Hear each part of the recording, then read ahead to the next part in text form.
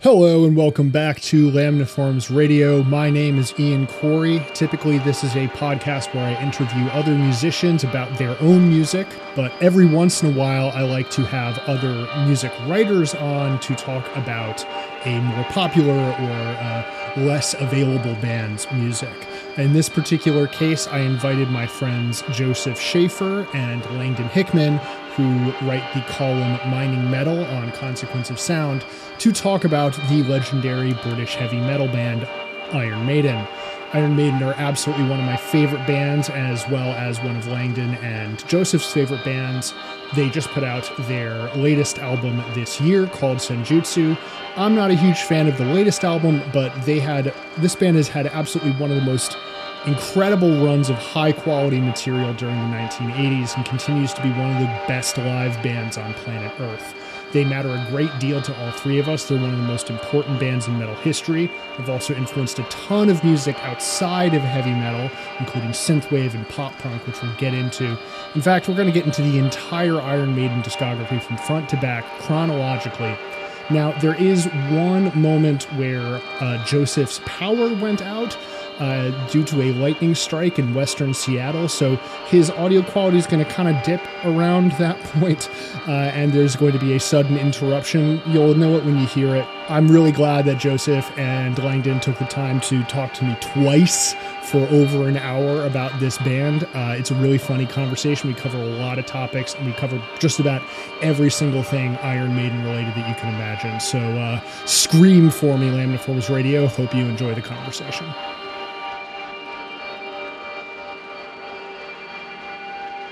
How have I been alienated so thoroughly from this conversation so quickly?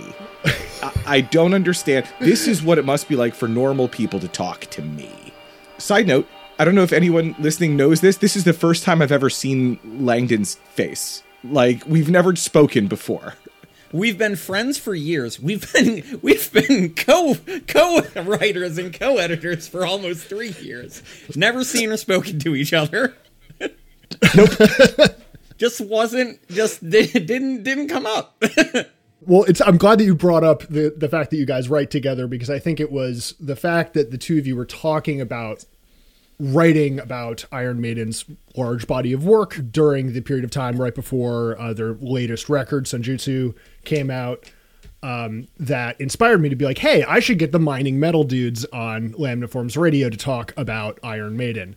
And so whether or not they're top 5 or top 3, or whether Metallica gets in or not, we all agree that Iron Maiden kicks a lot of ass. And oh yeah, I am really looking forward to digging into why, how, and the particularities of their ass kicking with the two of you. I know ahead of time that all three of us disagree with each other. Not one of us agrees, but at any given moment, two of us agree, except on a couple points where we stand alone. I'm very excited. I think that'll be the fun thing to find, is where do each of us truly stand alone in the Iron Maiden catalog. So... Did you spend your day graphing this? Did you get a Texas Instruments calculator out and Venn diagram our Maiden takes? I watch math videos for fun. Bro, I'm on the spectrum, bro. I brought this up before. You have no idea. My brain just keeps this shit.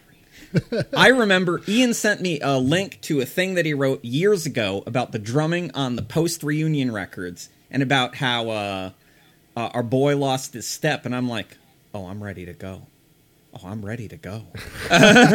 Okay. I edited that article, and that was one of 5 times where I was like, fuck, Ian's a better writer than I am.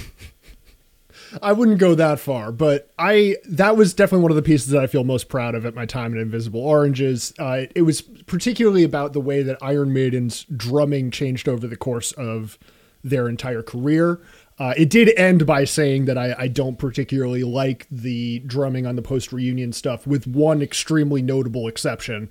But by and large, I love the drumming on Iron Maiden's records. But the reason I was able to write that article is I spent a lot of time learning pretty much their entire discography on drums. Yeah, same. And that that was just how I was able to be like, oh, they do these things repetitively in like every single song that their primary drummer Nico McBrain plays on. But even if you just learn the first two, it's like, oh yeah, Clive does these specific things that are very different. Excuse me, he's on the first three. First three, yes, that is true. I saved your ass. Some commenter was you did. Ready.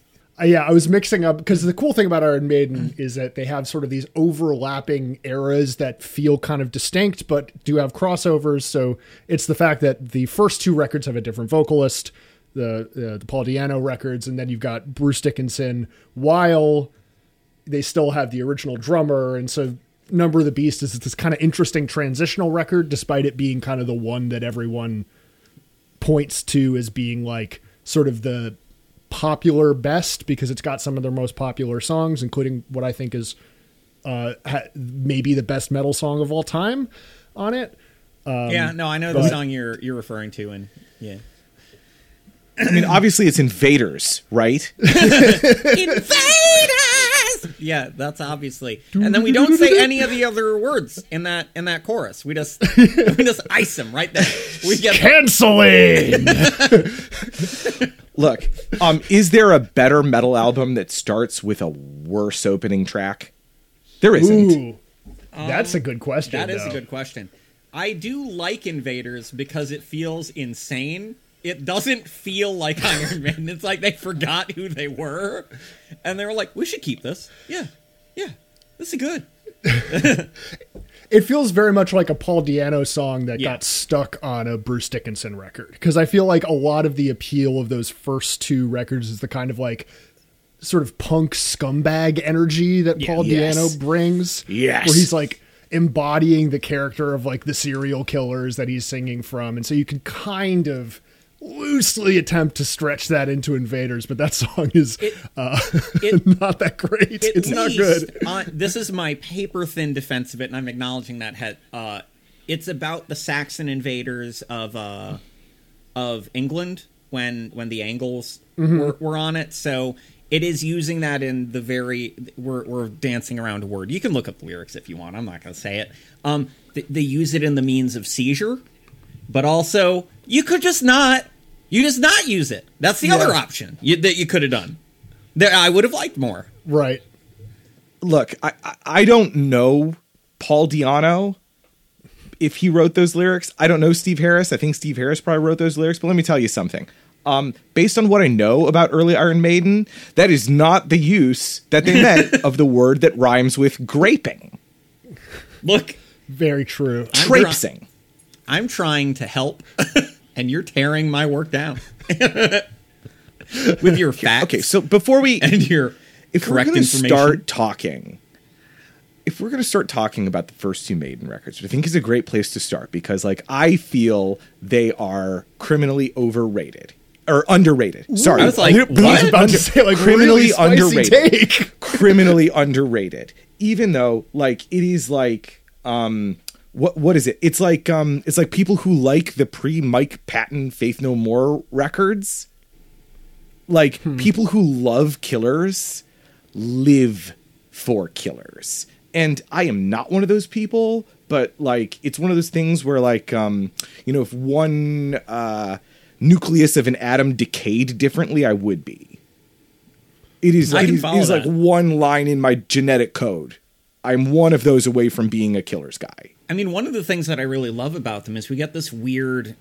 It's normally a weird narrative by terminally online, like, black metal dorks or whatever, that Iron Maiden, like, became, like, this, like, prog dinosaur kind of thing. But you look at those first two records, and so long as Paul Di'Anno is not actively singing, the band clearly wants to be Yes. Like, at any time he shuts up, they're like... You get the instrumental bit in Wrathchild with its weird fucked up time signatures, and then he comes in and they straighten out and they start playing normal. You get Genghis Khan, you get Transylvania, you get Ides and March, the instrumentals on there. They definitely are, like, they literally, like, from the word go, we're always like, Steve Harris is like, my guy is Chris Squire. That's it. I like Chris Squire, I like Geddy Lee. Those are the only two guys that I like. There's also, I think, a really the sort of dinosaur dad rock thing that you're describing, which people usually tend to start pegging on Iron Maiden once they get into the 90s, and then the reunion material later on is also present. Like the sort of like the Who sounding sort of stuff that's happening on Killers. I think it's the last track in particular that opens and it's like, this sounds like a Who song, you know? Yeah. I think the interesting thing about Iron Maiden among the sort of like pantheon of like the greatest metal bands of all time is they're kind of the least heavy one. Like heaviness is not a quality that I ascribe to their music very much. And I think that happens, it but depends on what your definition of heavy is. But the thing that like, you know, they're a band that has like extremely iconic merchandise. So I would imagine that there's a lot of like younger metalheads. Joseph's wearing a Iron Maiden shirt at this very moment. I mean, I had this thing with Kiss where it's like I saw the album covers and the face paint and I was like, this looks like the heaviest shit ever. I got to listen to this. And immediately it was like, oh, okay. And I think there could be a similar thing with Iron Maiden where you see Number of the Beast and you see Eddie, you know, like with the, you know, hammer on the cover of Killers and you're like, oh man, this is going to be fucking brutal. And it's like, it's not brutal music. It's way more like connected to the sound of classic rock and classic hard rock than even like the next wave of stuff that Iron Maiden inspired in heavy metal, which I think is part of the reason that maybe Langdon, you're pointing out this sort of like false narrative about them changing into that kind of thing as time wore on, rather than them always being that sort of classic rock-ish band. Yeah, they always had these elements in there, and we sometimes, obviously they're different eras or foregrounding different, if they're like a big gem, they foreground different facets of this gem. But it is weird when I see people, especially without naming any names, people are like, I'm an expert on this stuff. Did you know that they only started doing this like in the mid-90s? And I'm like, what the fuck are you talking about? What the fuck are you talking about? Straight nonsense. Straight doo-doo nonsense. I think it's interesting I'm glad that you're like foregrounding like the classic rock elements of the band, but at the same time, like I want to draw in a parallel, the counterpoint, right? And the counterbalance is, are they that heavy, quote unquote? Maybe not. However, and this is maybe the most subversive thing about the band. If Venom didn't exist, Maiden would have started black metal, because I was going to say so the same much thing. Satan in it. There's so much violence, especially in the early stuff. And like you can hear, like, that's the fun tension between the band is like Steve Harris wants to be Yes, and Paul Di'Anno is trying to invent Venom. Or maybe Venom is trying to be the first two Iron Maiden albums and they don't have the chops. Right, they just straight up cannot play as well. That, yes, you're right. Like, I love you, Venom, but that's true. I mean, but this is sort of the appeal of a lot of Iron Maiden, is that most bands of their era did not have those kind of chops, period. Yeah. Like, the big thing that I think makes them stand out from a lot of their contemporaries from the new wave of British heavy metal scene, at least from my ears as someone who was not there at the time, was that they just straight up had better musicianship. Just like hand over fist, straight up were better players than everyone else in that scene. And we're also writing these like really direct, punchy, catchy, kind of punk-ish length songs.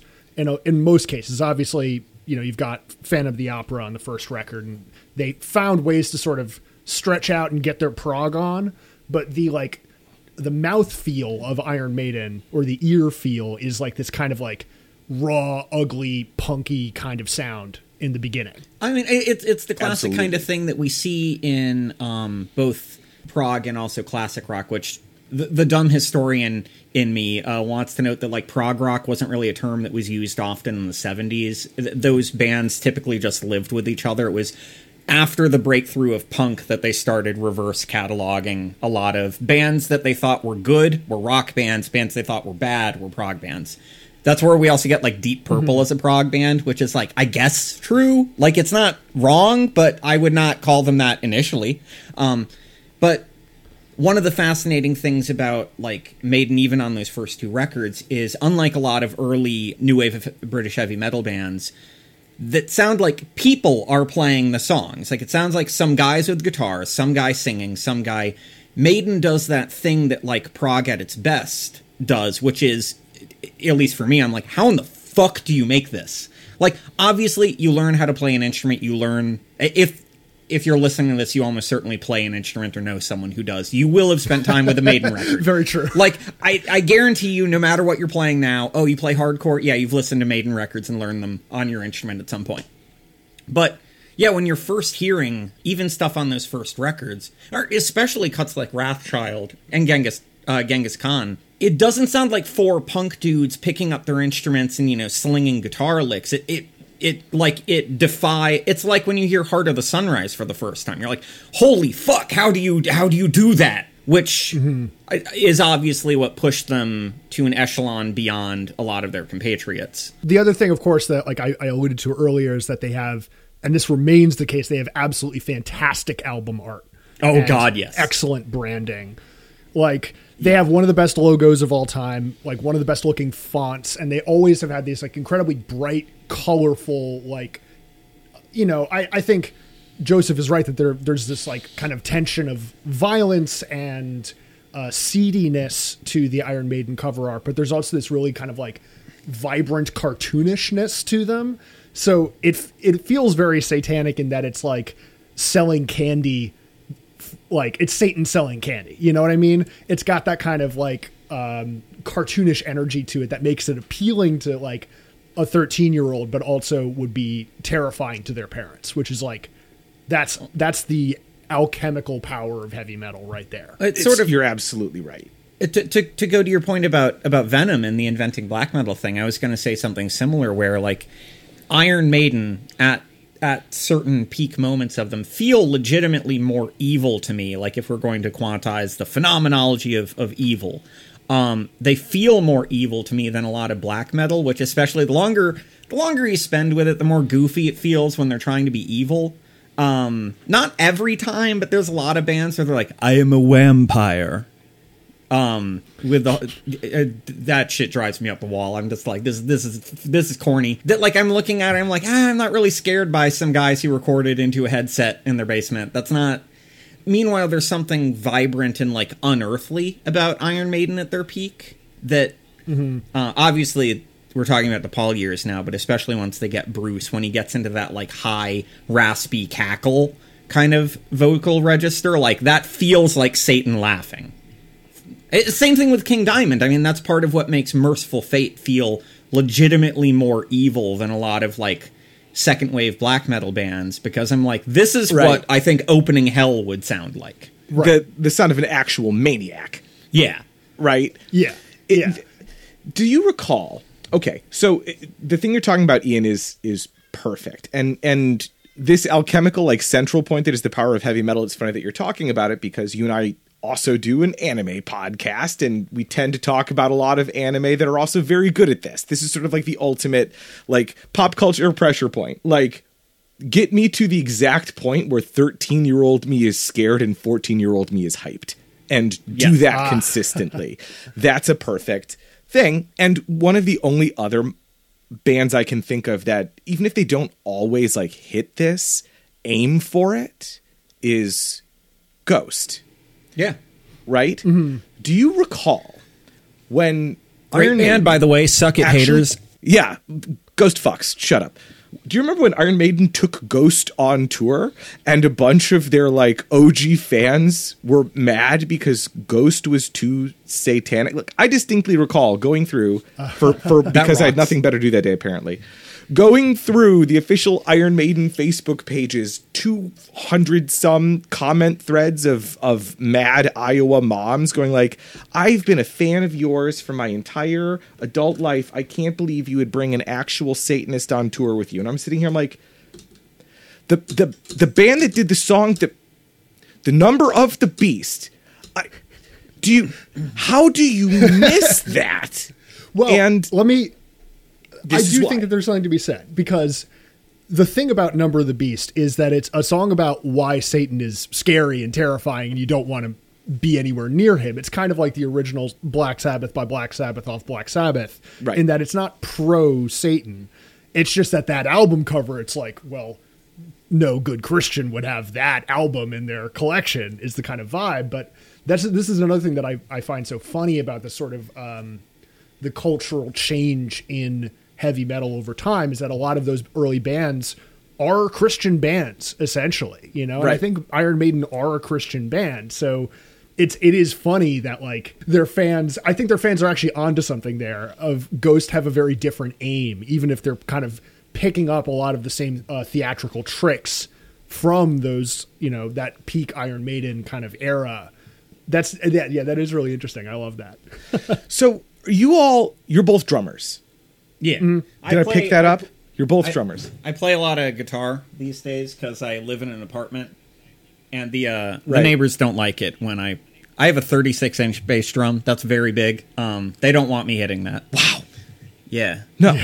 Bonham No, had I one, imagine so I had not. to get one. It's here's the tension I'm trying to get at, because like I don't play drums. I've never played drums. I play bass. Iron Maiden, band with good bassist who apparently does a very simple thing that I cannot figure out how to do. The right thing? I cannot do it. He does it with 2 fingers too. That's the hard Fucked part. up. And I'm like, how do you? Is it? And people who do it have like showed me. They're like, here's just dit, dit, dit, dit, dit, dit, dit. And I'm like, what? I have bad hand-eye coordination, which is why I'm a bad bassist, right? But the thing Ian and I have in common, so you two have the drums in common, but Ian and I are both vocalists. And there's a specific envy. I've done some singing too. Iron Maiden. There's a specific envy that Iron Maiden gives to metal singers that is both infuriating and intoxicating. And I think now's the time to bring it up. Because I'm a Paul Di'Anno, but I want to be a Bruce Dickinson. Right. Oh Lord, do I feel that? Even though I kind of like Paul Di'Anno's vibe more. Well, let's talk about those two distinct vibes, because I feel like this is absolutely like a breaking point. I know there are people that are specifically like first 2 records only, like right. You're only the scumbags. Paul Di'Anno stuff, and there are definitely there are also people who are only Bruce Dickinson stuff, which I think like both of you are missing large parts of enjoying the fruits of this band. So if Paul Di'Anno's vocals have this more kind of like scumbag, punky edge, the way that I've thought about Bruce Dickinson, he's kind of like, do you remember the TV show Wishbone? Of course. You know? Yes. Love that. So Love that. It's Beagle. like this dog that is like, you know, telling stories about like, you know, recapping like classic literature, you know, sort of this like children's entertainment host. What if the owner of Wishbone was an aerobics instructor? Oh, that's Bruce Dickinson. That is Bruce Dickinson. He's like the librarian, if the librarian was Indiana Jones, you know? He's got this kind of like children's entertainer vibe, but like also this like globe-trotting British rapscallion turn of the century hero energy to him. It's a very specific thing that he's got going on. I like to think that like if Paul Di'Anno is like a crazy guy who bursts out of an alley and just starts barking out the lyrics of Iron Maiden songs at you in like a kind of threatening voice, that Bruce Dickinson is like if Shakespeare was insane. Maybe William Wordsworth Longfellow were insane. Like if he ate people, like if the guy who wrote like The Building of a Ship also was a cannibal, you know, Lonely as a Cloud, but I chop dudes up. Like he doesn't give like I'm going to hurt you. He gives like I am crazy and I've drank my own urine for health benefits vibes. Which I mean is a compliment. Doesn't sound like one. In this context, that's a compliment. Yeah, the distinct difference of his vocal style is also worth pointing out, in that he's sort of known for having these kind of like really intense operatic vibrato heavy kind of vocals, but he does have a lot of like these sort of like maniacal laughter and like weird cackling, and it's very theatrical even when it's going into these sort of darker and harsher places. There's this sense of him really getting into character, and you know, he loves dress up. There's like costume changes during Iron Maiden shows where he'll come out dressed like, you know, a British infantryman, or he'll, you know, suddenly be wearing a pilot's outfit, and it's a very cartoonish, exuberant sort of thing, which is like part of the appeal. And I think the cliche that's usually brought up about Dickinson is that they brought him in because he was a better fit for the larger venues that they're playing. And Bruce Dickinson always says that he's kind of like trying to aim for the cheap seats with everything that he's doing. So there's like very big vocals, these very big arm swinging actions and running from side to side on stage. There's this kind of like overdoing it quality to him that is a blast. It's a big part of the Iron Maiden appeal. My thing with Dickinson is, I don't mean this to be condescending, but it's going to come across that way, so I'm just going to lean into it. Bruce Dickinson is Freddie Mercury, but too straight. I can see that. Yeah, I can see that. Yeah, no, that's not wrong. He's I don't know if he's in on the joke of the hamming. Like, he may be one of those people who's absolutely lacking in self-awareness and has figured out the perfect way to weaponize it for his own benefit. So, like, what if he's not theatrical, but he's a theater kid?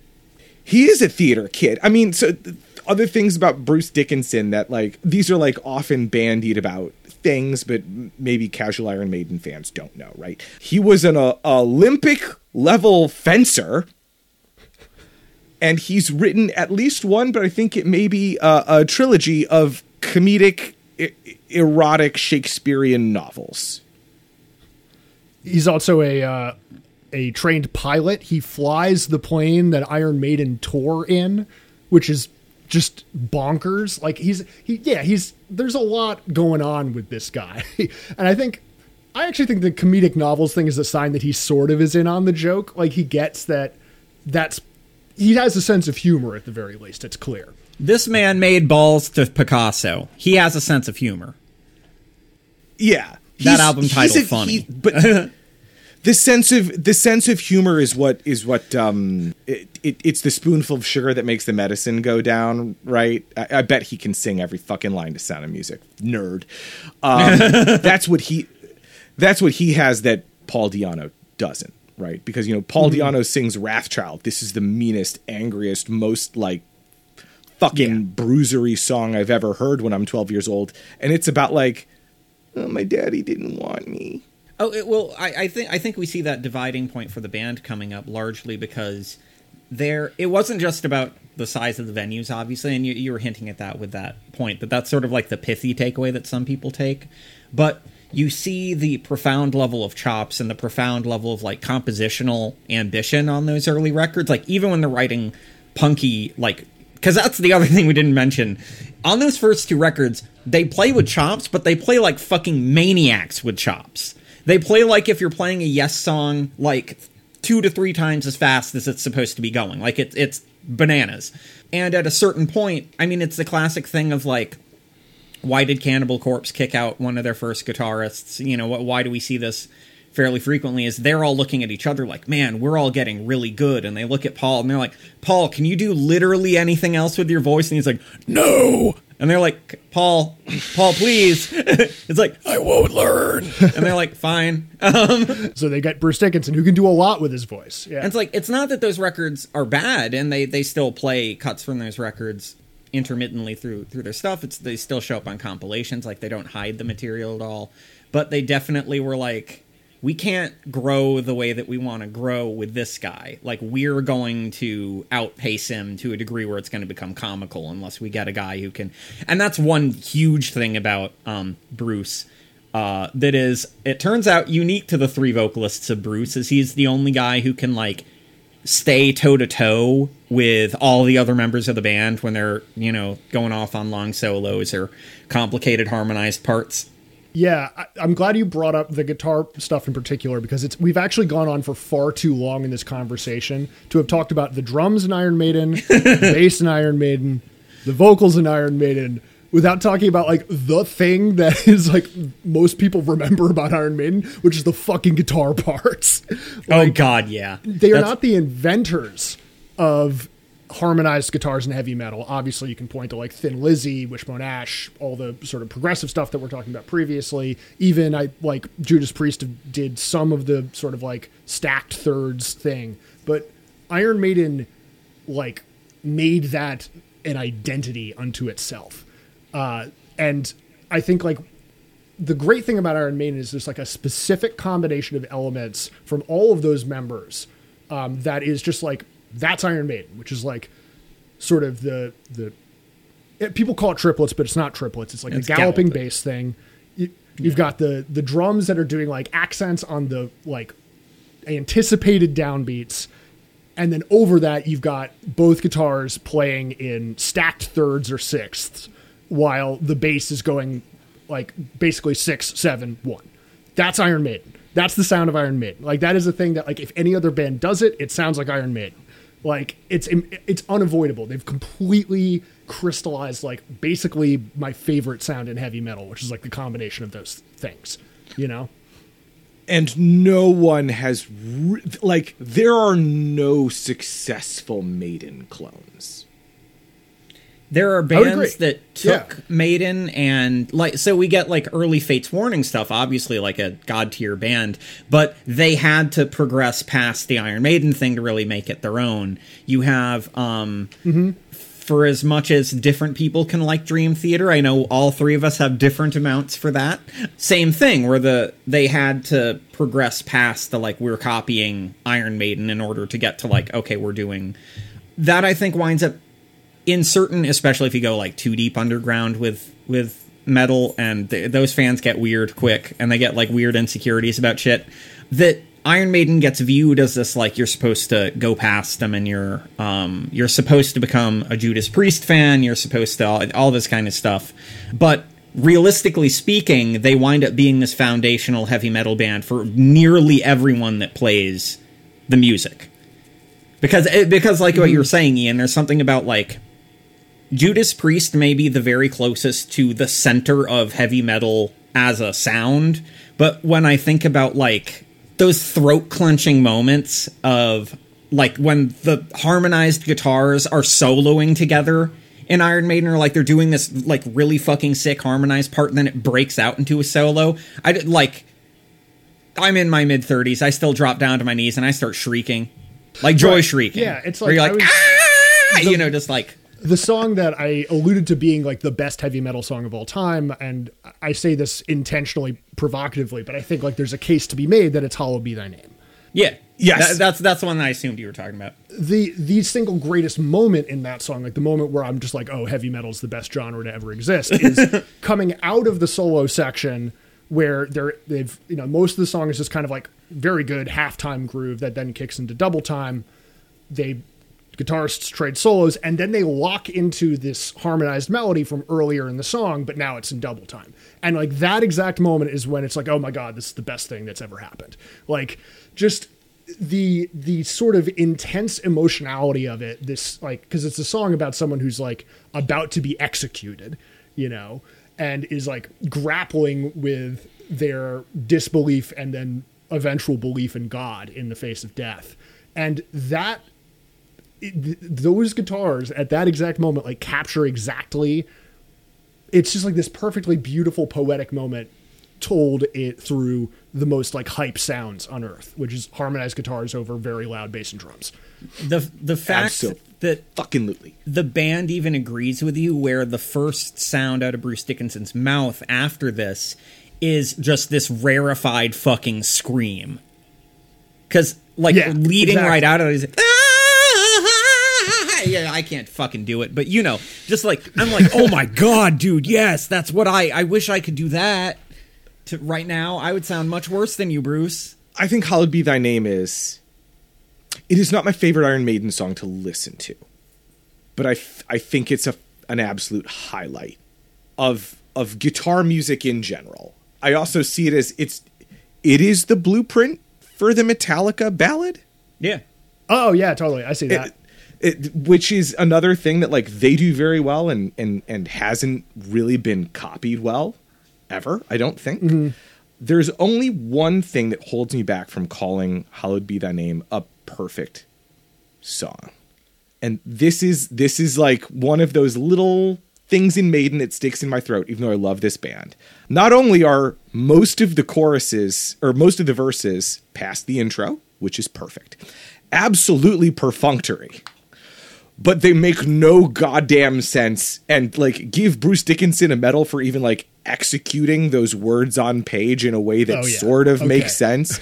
Like, Steve Harris does not write lyrics. He just like writes dialogue and goes to the singer and says, make it fit in the meter, which is really hard. If you've never done that, like trying to do like catchy choruses or catchy verses that make fucking sense, that fit into like a complicated meter, is really hard. I don't know that like Bruce does it better than almost anyone can, but even so, like the bit getting into life out here is such a strange illusion is like, that's where you took this? I'm about to fist fight I think him. No. I love this. This is an important note because Iron Maiden's lyrics are not like technically speaking good lyrics.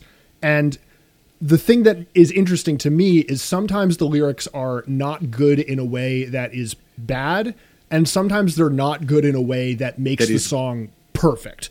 Yes. Like, yes. there's this agree. clumsy kind of quality to their lyric writing where, you know, because they do a lot of these adaptations of novels or mythology or historical events where you kind of have the sense that they are like doing the book report the day before it's due is sort of the vibe of a lot of their lyrics. Right. My favorite example of this is the song Alexander the Great, which is just, it doesn't like at no point does it really rhyme. It's just sort of listing facts about Alexander the Great over the course of the song. Fucking rules. There's no dramatic arc. It's the best. And then it like ends very bluntly with he died in fever in Babylon. And like Bruce Dickinson has to deliver that line with like the most complete, sincere, like dramatic, you know, import. And it's just this like kind of dead in the water fact that like ends the entire record. This is ultimately what I love most about. So this is where I diverge from some people, Joe, just specifically Joe. That one of the things that I love about metal in general, and this all carries over to my love of prog, is that they fully fucking commit. They never fucking blink. They never blink. If there was a shred of doubt, it wouldn't work. But I'm not here for, like, I'm not at heavy metal to hear perfectly, like, crafted pop song gems. I love that shit. Who doesn't love that shit? But, like, no, I'm in heavy metal for, like, metal should sound like a hybrid of Iron Maiden and Judas Priest in some, like, if you had to pick a platonic ideal, but it should look and have the intellect of Manowar, which is to say, barely any. Manowar, God bless them, they wrote a 28-minute long epic about Achilles, and they clearly had never listened to a song that long before in their lives. It's bad. It has one of the worst drum solos I've ever heard in my whole life. I don't think the drummer knew the meter once the other band members dropped out, which is the exact opposite of what he's supposed to do. He's gotten his job, and it rocks. It fucking rocks, because they're just like, I'm committed. I don't give a fuck. I don't even know how to read. I'm making stuff up about Achilles. Some guy told me about him, and I'm saying off the dome the best I can remember. And Iron Maiden is like that, but if they could read. They're not any smarter, but they can read now. They vote for Tories. That's a bad, you can't read, can't think very good thing. But they can, like, if it bangs is what I'm saying, Joe. It bangs. I don't know what he says in the middle of Hallowed Be Thy Name. I look up the lyrics and I'm like, okay, but then I listen to it and I go, he's just mumbling there. That's too many words to say, and he's not saying half of them because he couldn't. And that's fine, because it rocks. It's the same argument in the technical sense that you need to make for Busta Rhymes, where it's like, those aren't even the syllables to the lyrics you're giving in that Justin Bieber song, but you are hitting it Shredding. so fast and so hard. I love it. You're killing it, bro. I don't know what you're doing, but you're killing it. I do think that you're correct that there's a spiritual connection, and this is why a lot of like metalheads, when they get into rap, are always getting into like the super duper fast, Your nonstop twistas syllables, and all that, lyrical yeah. miracle sort of vibe. You know, that connects to the like the primal energy of like harmonized guitar solos, really fast, shreddy shit. It's like this is the appeal of a lot of metal, and so even if it doesn't make sense, it kicks your ass. That's like the thing that is, I see the bridge that you're drawing there, you know?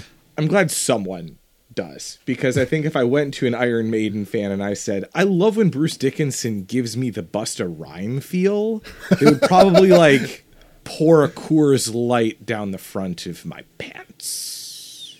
He's my guess. One of the things that's worth noting here, since we're sort of still in the peak zone of like the 80s Iron Maiden, once Bruce Dickinson joins, once Nicko McBrain joins, and Nicko McBrain is absolutely like one of the best drummers in heavy metal. The guy can play parts in one foot that most other drummers need to play with two, and just has some of the best fills ever. Like if you're a drummer, learn Where Eagles Dare, you'll be better for it. I was gonna say the opening to that. Fucking love that. Bam. Yeah. What a great way to introduce the record and like, hey, we've got a new drummer. He's better. This stuff works. Oh no, I would say 100% he's better. Yeah, this is no knock in every technical capacity. Clive had a really nice like half, like I don't want to say jazzy, but he had more of like a classic rock kind of groove, a lot more cymbal work in a certain way. Yeah, but. Oh, that makes me want to bring up before we pass totally on. My hot take, Number of the Beast is a weird, lumpy record. No one really talks about that. We all talk about it like it's a masterpiece, but that shit is not a masterpiece.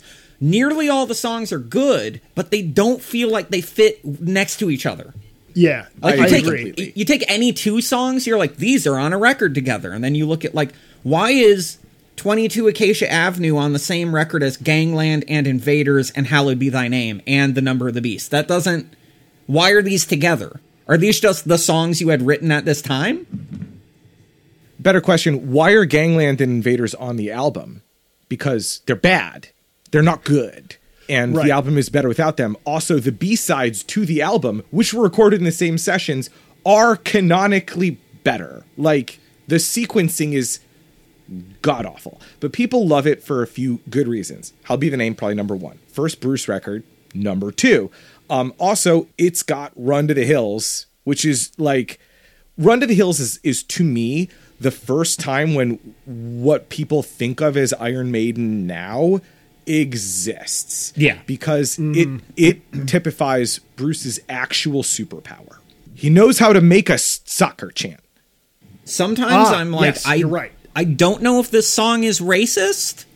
The music's great, and I try not to think about the words. But as an American who is not a Native American, sometimes I hear him and I'm like, ooh, I wouldn't sing that line. Like, ooh, I would have skipped that one. But I agree entirely. That's not my favorite Iron Maiden song for that exact reason. But Joseph's point about the sort of soccer chantability is so key, because it's like right around then that they start really, really, really blowing up and starting to play these like huge venues and have this appeal where I think as Americans we can sometimes forget that like soccer is the most popular sport in the world. It is. Like, I'm half Brazilian. I never forget. It's football, Ian. Well, but this is the thing. Like Iron Maiden have the same level of global appeal, and for the same reasons. I think it's worth talking about like Iron Maiden as a live band, Iron Maiden as sort of this like global thing, because it's a big part of the Iron Maiden mythos. Oh, you know, they have tons of live albums, in part because I think they're very savvy merchandisers and will never miss the opportunity to make a buck. But it also adds to this sort of mystique of like, near the end of the golden age of Iron Maiden, there's this song Fear of the Dark, which is like not the best of their like lengthy title track epic tunes, but it's a good one. But it is famous because of this like incredibly good live version where the people of Brazil basically say, no, this is our song now. We're going to sing all the guitar parts. We're going to sing the solos. We're going to sing every single thing that happens in this song, to the point where you listen to it and it's like, wow, why is there not like crowds chanting on every single Iron Maiden song? Like this is the appeal, is like people all together going, whoa, whoa, whoa. You know, that's a big part of the Iron Maiden thing, is this sort of sociability and mass culture element of it. Like when I saw Iron Maiden on I saw them the first time in the Somewhere Back in Time tour, and it felt me too. It felt immediately like everyone around me. So I got lawn seats because I was a college student at the time. I couldn't really afford like proper seats. Yes. That wound up being the best because I'm just standing there holding some beers with a bunch of complete strangers. It's me, my 2 roommates, and then a bunch of strangers. And we're all like, "You love Iron Maiden, bro?" And they're like, "I love Iron Maiden, bro." And we're like, "Brothers." And then like the minute the music kicks in, you just instinctively like clasp your arms around the people around you and are like masked. Like it's the only thing that compared to that in terms of like immediate complete solidarity among the entire crowd was the time I saw Blind Guardian. They're the only band that's come anywhere close to like the minute they start, you are the crowd and the band are one thing. Totally. Yes. I think similarly, like the most like iconic like Blind Guardian live thing is like the Valhalla chorus thing, you know, where you just keep singing the chorus and eventually the band will either tell you to stop or they'll like kick back into the song. When I saw Blind Guardian, some like people started doing the Valhalla chorus before they even went on stage. It was just It's amazing. That rules. It was the best. I loved it. And like it's that kind of like brain dead groupthink energy that it's part of the reason I think Iron Maiden are able to capture such a wide audience is yes, it's like this sort of like wordless chants, these like huge choruses, and the quality that Langdon described of like, this is dumb, I love it. And like anyone can experience it on like any level of intellectuality and get something out of it. They've made like the ultimate pop culture magic trick, which is they're on stage, they think they're doing Shakespeare, you're in the crowd, and you think it's sports. It rules. Right. No, it's professional wrestling. It's anime. They're like, they have a big walking cyborg. They have Satan and a cyborg and a plane. That shit is crazy. They have a pharaoh head that has a mummy in it. Right. Fucking tight. Now they have a third guitarist whose guitar specifically never turns on so he can fight their mascot. It fucking it's Right, yeah. I love also how He's running interference. It's best. every one of their records also, this is charming and it's true for the people who are about to be mad at me, it's true. Every Iron Maiden album has at least one totally fucking dog shit song, and that's charming to Absolute me. garbage song. That's true. part of it. Their best records, the garbage is like, so sometimes they don't nail it. Quest for Fire, they did not nail the dog shit. That was too shitty. That song is like, I have to skip it. It's too, like, in the land of the dinosaurs. I'm like, what are you doing, Bruce? Like, that one's bad. Landing at daytime TV. Meanwhile, Power Slave's dog shit song is the Oh, Duelists. we're going to disagree about this, I'm sure. It's the Duelists. I like the Duelists. Yeah, no, we've talked about this, Joe, and you're wrong. It very nearly is Joseph, back in the you village. believe that it's except Flash and the Blade, right? No, I don't like. I can give you the songs in total if you want. So it's Aces High. Everyone loves Aces High.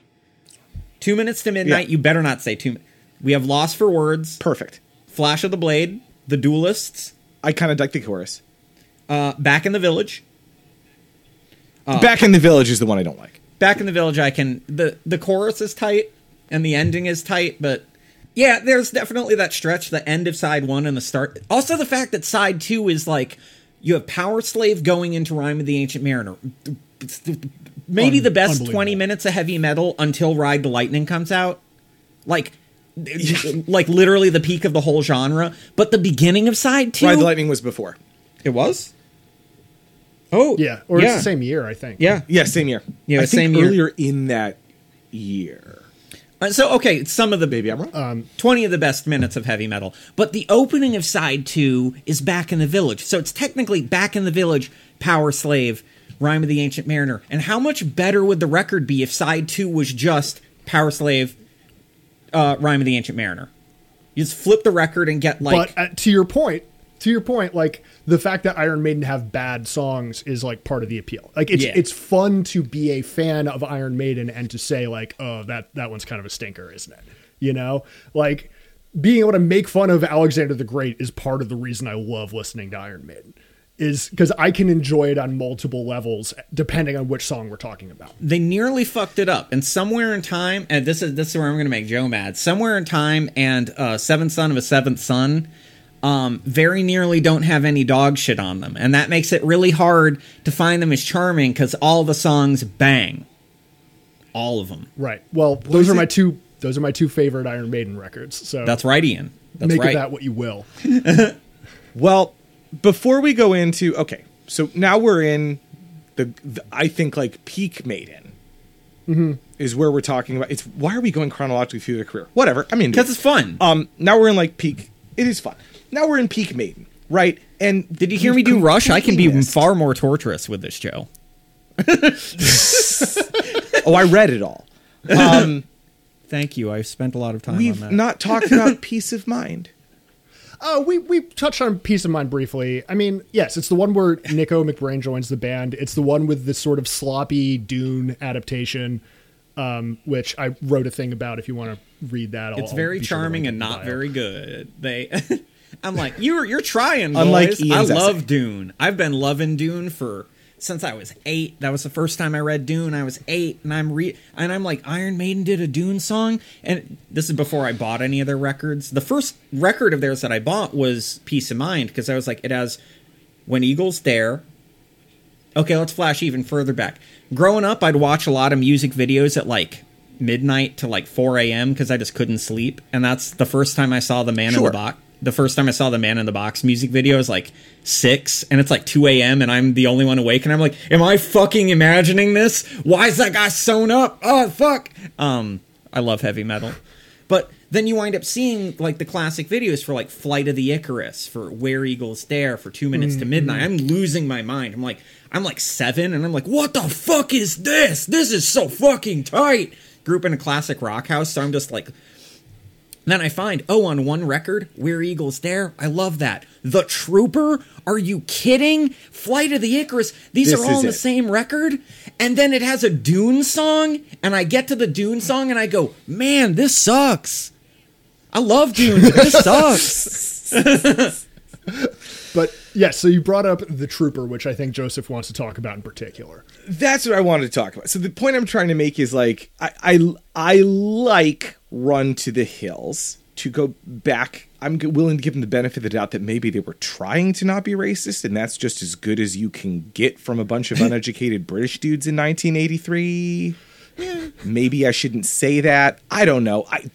They're so much richer than us. They're fine. We can make fun. Yeah, of whatever. them. Yeah. Well, I'm worried that people will think I'm some sort of apologist. I'm just trying to say, like, I don't think it's bad. It's not that.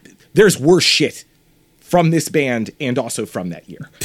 That's right. Both of those are right. Way worse shit. That said, The Trooper is Run to the Hills perfected. It is, to me, the quintessential Iron Maiden song. Because you got the soccer chant, you got the storytelling, you got the weird book report thing, and you got the gallops. And it all works together because they're doing a report on a poem about galloping, and it sounds like fucking galloping. And the lyrics are about you galloping, then dying. It's so Yes. fucking good. Sick.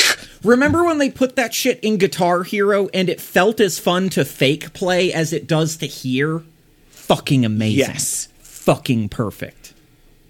And like people I cannot not play it. that song was so good that people who were like, I bought this because this is like the new hip thing, were like, have you heard of Iron Maiden? This song, The Trooper, is amazing. Like, it's fucking perfect. Like, turning the heads of like random fucking people who've never heard the band, have no real interest in heavy metal. And obviously we can sneer at that sometimes if you're being kind of like a dumb dickhole, but it has that magic that it's like, this is as undeniable as David Bowie at his best, of Queen at their best, of like Motown at its best. Like, if you like sounds that occur that are pleasing, you like The Trooper.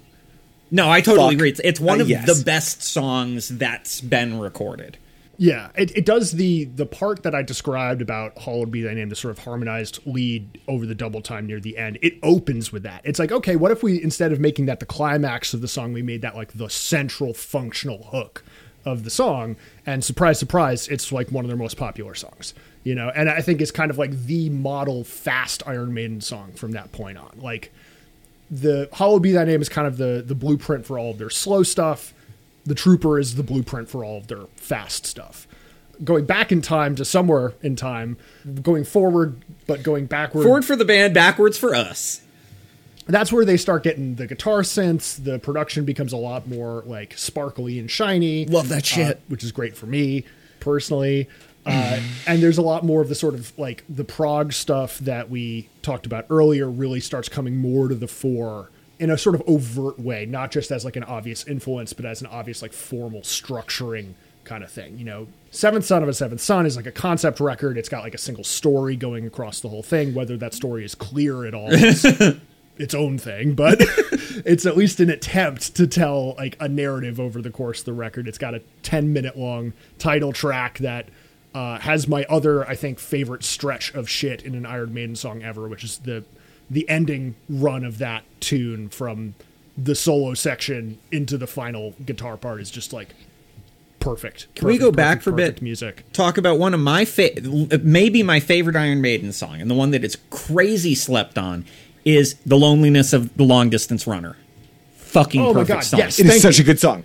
So fucking good. Whenever people are so, this is we did the ranking thing, and I put like Somewhere in Time was like my number 3 or something. Number 3, and no other list had it anywhere even close that high. It was like buried in the middle for everyone else. And I'm like, do you not have that chorus in your head every second of every day? I can't unthink that.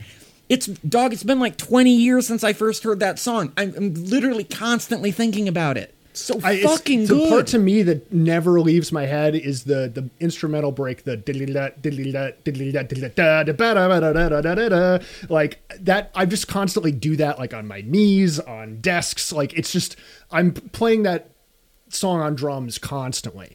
That song does include the pattern that I do not like that becomes like the thing that Iron Maiden do pretty much from that point on, which is the 1 2 3 1 2 3 1 2 3 1 2 3 1 2 1 2 1 2 3 1 2 3 rhythm, which is, it's cool in that song, but they really run that shit into the ground later on. But we'll get to the later on stuff shortly thereafter. Joseph, you were about to say something. I'm weird because like I am not a Seventh Son guy.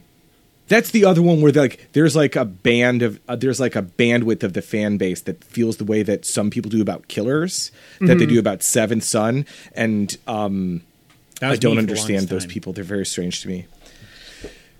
Langdon, you're strange. I don't know if anyone's ever told you that. I've never heard this. That's so fucked. However, Seventh Son does have another one of my absolute fucking favorite Iron Maiden songs, and that is The Evil That Men Do, baby. Oh yeah. Perfect fucking pop song. I was about to say, we talk about it like it's a prog record, and definitely it has these prog bits, like Moonchild is really proggy, the title track is really proggy, a lot of like the Prophecy and the Clairvoyant are, but Can I Play With Madness and The Evil That Men Do are straight up glam metal, pop metal, like perfection. There's nothing else there. Totally true. They're not heavy. They're just hooks, high gloss, perfect hair, tight clothes, glam rocks. I'll go on record saying that. Glam rocks. Yeah. I like Ian's. You're right. The interesting thing about these records, and this kind of like leads us into the next period of Iron Maiden, which I don't have much to say about except for this, which is that they start scoring their biggest singles. Like Can I Play With Madness is their first #1 hit in the UK, and they hit it again, I believe, with the very unfortunate Bring Your Daughter to the Slaughter. So like it's about getting your period for some reason. Fun fact, half of you probably know that. I know that you guys definitely know that. That's the most and he wrote it for fucking like Friday the 13th, not Friday the 13th, Nightmare on Elm Street. It was written for a Nightmare on Elm Street film about getting your period. What the fuck was happening? Bruce Dickinson is a weird fucking guy who has weird fucking opinions on things, but I'll give him this. The only other examples I can think of are Rush and Metallica, but the big critique a lot of people have about hard rock music is its sexism, right? Yeah. And I'm not certain it's possible to like, there's weird shit about Iron Maiden, but there's at least like no songs that are sexy, no songs that are them trying to get laid, no songs that are like about fucking that I can think of. Like, They've got the like Charlotte the Harlot and 22 Acacia Avenue, but those are more like morality plays about prostitution than actually about sex. They're you also know? set Right. during what is it? Jack the Ripper era. So it's hard to Right. they still Right. go into I think of that as them thespian being historian mode, which is can you imagine how fucking Exactly. funny it would, what era of Iron Maiden would be funniest to write a fuck tune? Like Diano, I don't think would be as funny. Would the prog era of Iron Maiden be the funniest? Modern Iron Maiden would be really funny. No. The song would be 11 minutes long and slow. Well, I think absolutely the funniest would be the Blaze Bailey era, because that is the least. Hysterical. I want to get laid. I want to get laid. He'd say the title of the song For like 10 minutes in a 14 row. times. Yeah. The brief period where they what a temporarily profoundly forgot how to write unsexy songs. band. Chronically Yeah, well, What's yeah. weird is like you look at them and nearly all of them are unattractive as well. Dave Murray has a cute boyish charm, and then Bruce Dickinson, I think you could make the argument is an attractive fellow. None of the others. They all look like goblins. And that's great. That's very heavy metal. We look like dog shit as a people. Not me specifically. I'm beautiful, but if me and average, we look like dog shit, and that's great. I stand Nathan my dog McBrain, shit people. His face sort of looks like a giant foot. Yeah, no, I think you're right. There's sort of like a. I've had people tell me that they find Bruce Dickinson attractive, which it's like it's not for me, but I see the thing that they're describing, which is, you know, he's like I don't know, the bangs are kind of cute. From the 80s. It's a look. There's something to it. Contemporary Seems Silver like he could Fox go for Dickinson. hours. I think so. I think he could. Right. That's the thing, is the energy is like the most sexual part of Iron Maiden. I don't want to make light of his tongue cancer, though he did survive it, thankfully, and I think we're all glad for that. But there is the great anecdote of Absolutely. the other famous person who developed tongue cancer, who not Michael Douglas, Kirk Douglas. Kirk Douglas, who attributed it to too much cunnilingus. Not kidding. He actually contracted it and was like, "That's what did it. I eat too much pussy. I'm Kirk Douglas. I was Spartacus." It was Michael Douglas. That is how you get tongue cancer if you're not a smoker. And the same thing was attributed to Bruce Dickinson, although my understanding is his only comment when asked about it in interviews has been, "It was my ex-wife." Oh yeah. Yeah, I mean, Love you, Bruce. appropriately divorced energy from the divorced energy era of Iron Maiden. It's so good that he got divorced, because now their prog hits so much harder. We'll get into that, though. I'm a big proponent that only divorced men can really make progressive rock. Other people can play it, but you can't feel it unless you're divorced and a guy. That's our music.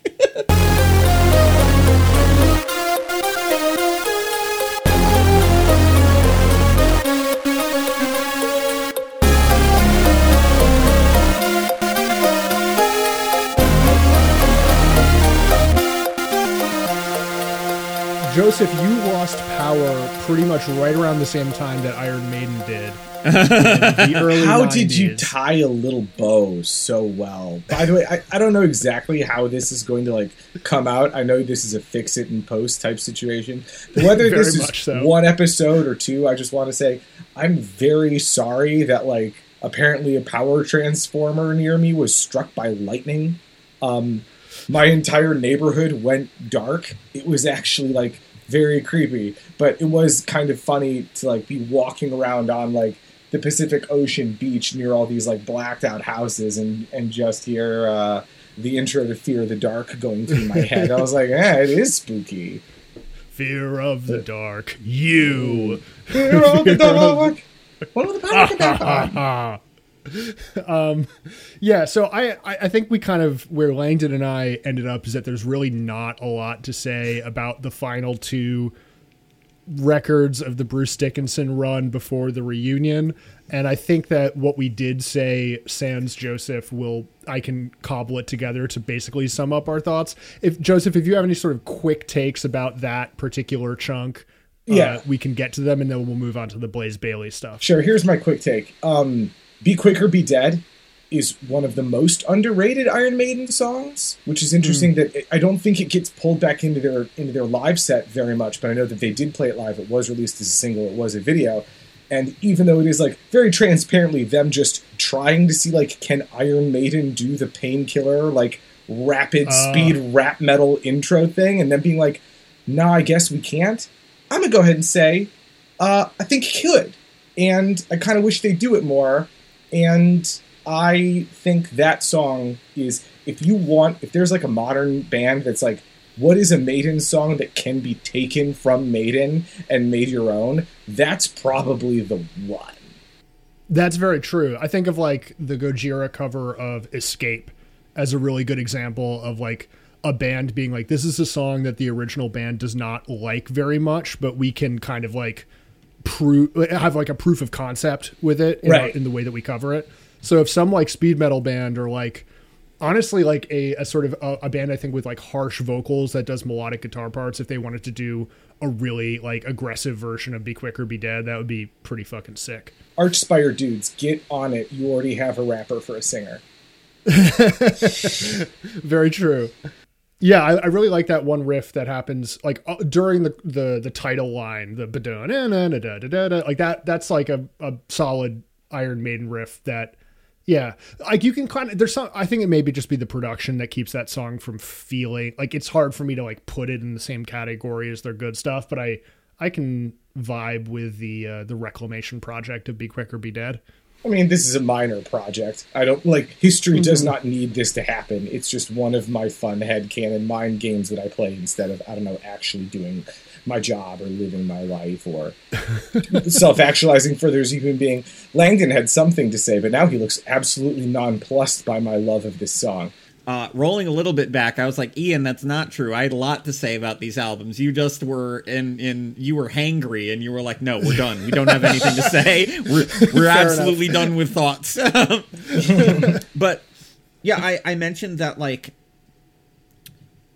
I didn't use that exact song, but the fact that we have these like couple of decent tracks scattered across No Prayer for the Dying and Fear of the Dark that get swallowed up by the fact that, like, as we mentioned before, every Iron Maiden song has just a little bit of bullshit on it. And it's rare. Every now and again, we get a song devoid of bullshit, and it's mystifying and a little confusing. But these ones, they tip the scale, like, way in the other direction to the point where just, like, you know, you don't think about how, like, Quest for Fire and, frankly, Sun and Steel on Peace of Mind aren't, like, they're not good, but you're like, I don't give a fuck. I don't give a fuck. It's Iron Maiden. This album bangs. Meanwhile, here, you're like, hey, those 3 songs are actually pretty tight. And you're like, I don't give a fuck. This album sucks. Right, yeah. It's the alchemical power of how bad it is. Yeah, it keeps the total equilibrium there, but to the opposite effect. You're right. Like, we forgive the bad songs on good Iron Maiden records so that we ignore the good songs on bad Iron Maiden records, in a way. Right. Which is a strange project that people have. Like, I don't know if Maiden has, like, I just compared them to Priest earlier. Like, one of the interesting things that's happened recently is, and this will not happen with any of the non-Rob Halford Judas Priest albums, I don't think. Like, I don't think anyone's going to try and pull Jugulator out of the trash bin and be like, Jugulator good, actually. Langdon, don't even start. I see your face. You're smiling. I'm smiling because that's a funny fucking idea. No, I'm especially smiling because I listened to the KK Priest album knowing only that it was KK Downing, did not know who was singing, and I went, man, this singer is terrible. God, like, this music's great. I love this music, but good Lord, this singing is bad. Then I legit looked up who it was after I listened, and I went, oh. That's real funny.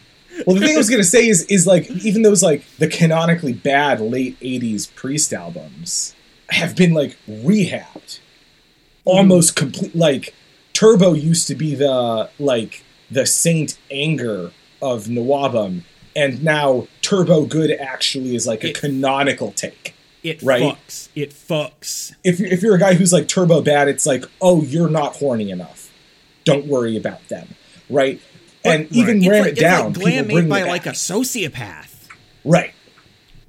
Yeah, it's interesting to think of like this is a useful point of comparison because Priest actively changed their sound in much more identifiable ways than Maiden did over the course of their like peak period, which I think caused a lot of very superficial metal fans to write off the like Turbo and the like maybe the sort of more poppy like Ram It Down.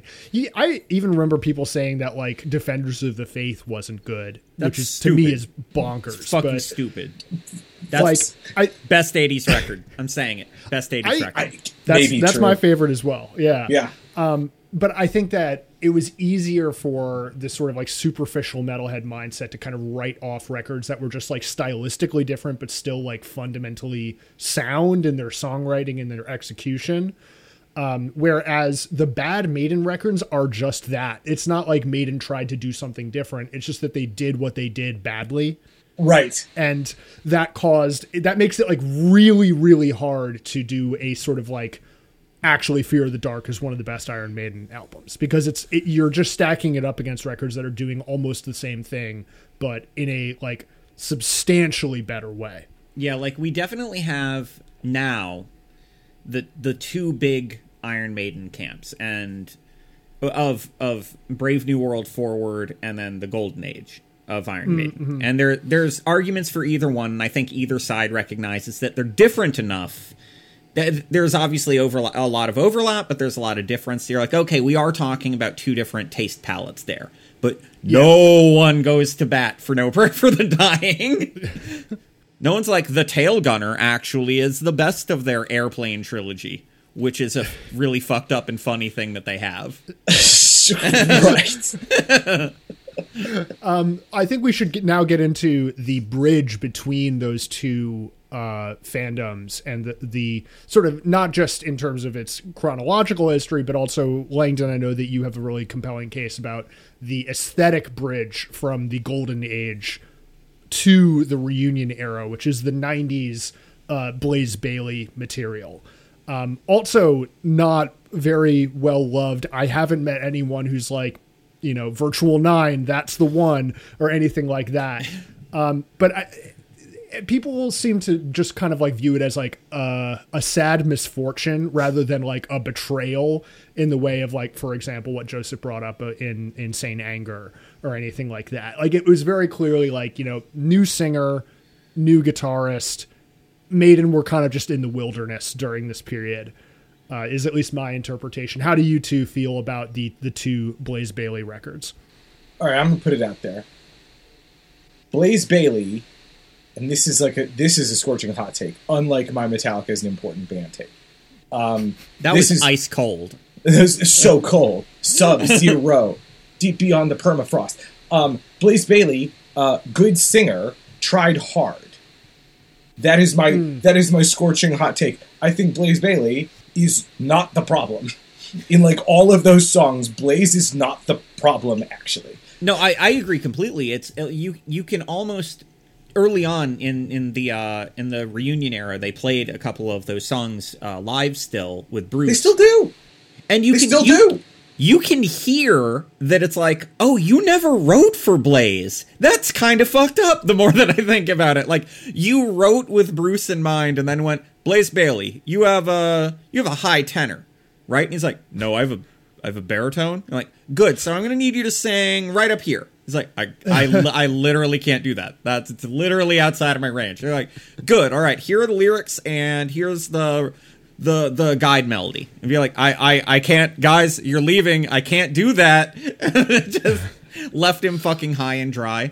Yeah, no, his stuff in Wolfsbane and then his stuff with his solo band after are really, really good. It's just the band did him fucking dirty.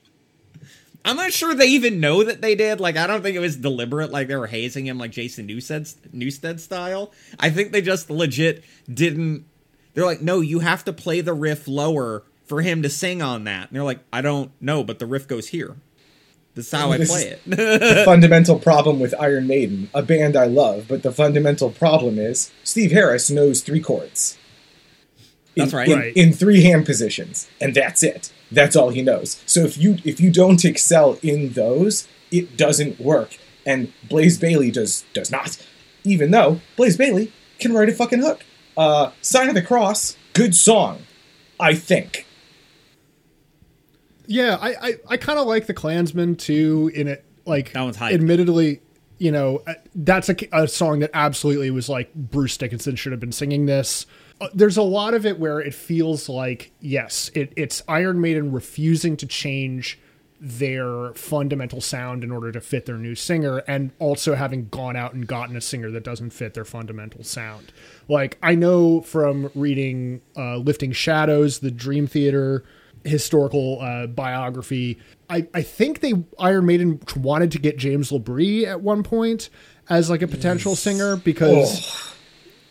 Okay, go on. You say that. I love that. I think it makes a ton more sense than Blaze Bayley, because if you just get James LaBrie to not do his, like, you know, singing over soft rock stuff, which is honestly Dream Theater's fault, not his. If you listen to any of the James LaBrie solo stuff, it's like he wants to sing way heavier music than Dream Theater makes him sing. And he can do just like the high, like before Food Poisoning. Like, the funny thing with James LaBrie is I'm always talking about him the way that I talk about like Penny Hardaway, where it's like, well, if he didn't get injured, you know, he'd be the GOAT. But like pre-Food Poisoning, James LaBrie absolutely could have been a great cornball singer in a band like Iron Maiden. But instead they went out and got this kind of like deep voiced, husky baritone singer. And instead of, you know, tuning their guitars down or trying to change with the times in order to suit that, they sort of stuck to their guns, and it did everyone a disservice in the process. And I think sometimes when we think about those records, we think about them from the listener perspective, which obviously that's a totally fine one. There's nothing wrong with that. But from a critical perspective, we have to think about, like, compositionally what songwriters were in the band versus weren't. So the band loses Adrian Smith off of the back of No Prayer for the Dying, because he's like, this sucks, I'm gonna go. They take on Yannick Gers right after that for Fear of the Dark. After Fear of the Dark, Bruce leaves and they bring Blaze on. And this shift in the songwriting idiom basically leaves Steve Harris as the main songwriter, like the sole main songwriter. Like, they used to split the duties, maybe a like... little bit. Yeah. It was still like mostly Steve, but you'd get lots and lots of input from Dave Murray, and especially Adrian Smith. Adrian Smith, basically, like, Somewhere in Time and Seventh Son were his babies, where he was contributing a lot of different ideas to that. He was leading a lot of the different songwriting. That's why he was so pissed off when they went in the other direction in the 90s. So basically you get on those Blaze Bayley records are really the prototype for the songwriting of the reunion era. This is part of why, this is covered in part by the fact that, like, anyone who's done the reading on Brave New World knows that something like up to 60% of the songs there were written during the, not Virtual 9, the X Factor. Right. Corny naming. Why do you put the numbers in the name? That's corny. But they were written during the X Factor sessions. Sort of, and obviously all the songwriting of the reunion era has been built off of, fuck, everyone loves Brave New World, let's keep doing this. But that has these longer roots that go back. This is where you get, like, the sort of, the cliche of what a Steve Harris song kind of feels like, where you have, like, instrumental intro, slightly faster soft intro with vocals, loud verse, long chorus, loud verse, long chorus, even longer instrumental break, like long chorus, return to the instrumental, the first of the 2 instrumental intros, something along those lines. And somehow that takes about 10 minutes. Yeah. You know? And sometimes it slaps. Sometimes it slaps. Like, again, Sometimes the Klansman. it slaps. great song that, like, if it had been if the Klansmen had been on Fear of the Dark, I think like that would have tipped the balance and such that people would talk about Fear of the Dark as like on the lower rung, but on the same sort of zone as the 80s stuff. Like, as much as Joe is a big proponent, I've worked with Joe in lots of capacities, Ian's worked with Joe in lots of capacities. Generally speaking, Joe is a big proponent of the hard-hitting, hooky song, regardless of whether it's heavy or not. Like, you know, you can have That's like what a I want. really hooky death metal, hooky grindcore song, hooky black metal, hooky traditional heavy metal. Ian definitely leans a little bit more towards the more outro and proggy stuff. I'm all the way out in the fucking hinterlands because I have broken my brain and turned it to soup. We all like the stuff the other people bring up. It's just our preferences sort of are on a slider. But I think we all kind of agree that, like, the great Iron Maiden album, like capitalizing the first letters of all that, has a little bit of each of those. Like, Yeah. like Power Slave without Rime of the Ancient Mariner and the title track is not potentially one of the greatest heavy metal records of all time, but with it is. Yeah. Likewise, you can't take off Aces High and 2 Minutes to Midnight off the front of that. Like, it needs that kind of balance. And the 90s records seemingly gave up that entirely. And then alternatively, the Blaze Bayley ones were largely, what if every song was 10 minutes long, but also, like, you kind of hated that. About it. Right. They don't earn the 10 minutes is like, I think the fundamental problem. How many And times does he whether- say Future Real in that song? And that's not even one of the 10-minute ones. Yeah. It's way too many. Well, here's where I come in with this is like one of my, I'm going to like plant my straight mic stand down at the front of the stage and point at the audience and say, you know this is true. Okay? Heavy metal, unless you're Slayer or Slipknot, even Slipknot, should not be a CD focused format. Because 75 minutes of a CD album, hard, actually. I think the CD format is really what kneecapped Metallica. I agree. Yeah, I would agree 100%. And I think it kneecapped Maiden. I think that's actually a really good under-discussed problem for almost, because like when your call dropped last time we talked, I mentioned this kind of like recurrent issue with like bands that had their heyday in the 80s all for the most part stumble in the 90s, and there's a lot of like potential like scapegoats for that. You could say grunge, you could say nu metal, but I think like speaking materially, like the format change from vinyl to CD just absolutely changes like the compositional style and the limitations and the strengths of a lot of these bands. Like if you turn a lot of these bloated 90s records from, you know, being 80 minutes long to being 45, you could probably turn them into significantly better records as a result. Yes, that's my take. Yeah, I'm definitely, like, I'm a big fan of longer records, and I think a lot of times people reveal that when they speak like this, that a lot of times it's a coded form of like justifying nostalgia, that it's like, well, the records I grew up with are better, why is that? And then you find some kind of, these are the couple instances where I definitely think it's true. I mean, who hasn't said that Load and Reload have enough good material that you could make one solid 50-minute record between both CDs? That's a pretty common take. That's not wildly out there. Good Lord, we did not need nearly 2.5 hours. Good Lord. Like, No. Even Metallica figured that out. That's why they saved Reload for another album. And then people Right. were like, you need more now. And they're like, well, we do have more. it includes Okay. maybe our worst song. I hate Fuel. I hate love Fuel. It's a great Fucking song. hate it. No. Fuel is a wonderful song. Fuel is perfect at being what it... Fuel is, for the same reason that Break Shit is actually a great song. Limp Bizkit is maybe not actually a good band, but Break Shit perfectly encapsulates the single feeling that it is absolutely aiming to encapsulate. And that feeling is the desire to pick your keyboard up and break it on your boss's face with it. Okay, That's so all it does. as a big proponent of Garrett's 3 critical questions, I cannot refute the break stuff thesis. Fuel is the same thing, but it's I want to fishtail my car out of my driveway. Yeah, but I never want Metallica to do that. Metallica is Ride the Lightning. They are Ride the Lightning. Ride the Lightning's a living man, and I'm in love with him, and he's my husband. We're getting a bit lost from the source of our conversation here. It's hard to focus on Iron Maiden when we're thinking about Metallica. God, I love you, Metallica. It's also hard to think take. about Iron Maiden when we're talking about their 90s stuff. That's true.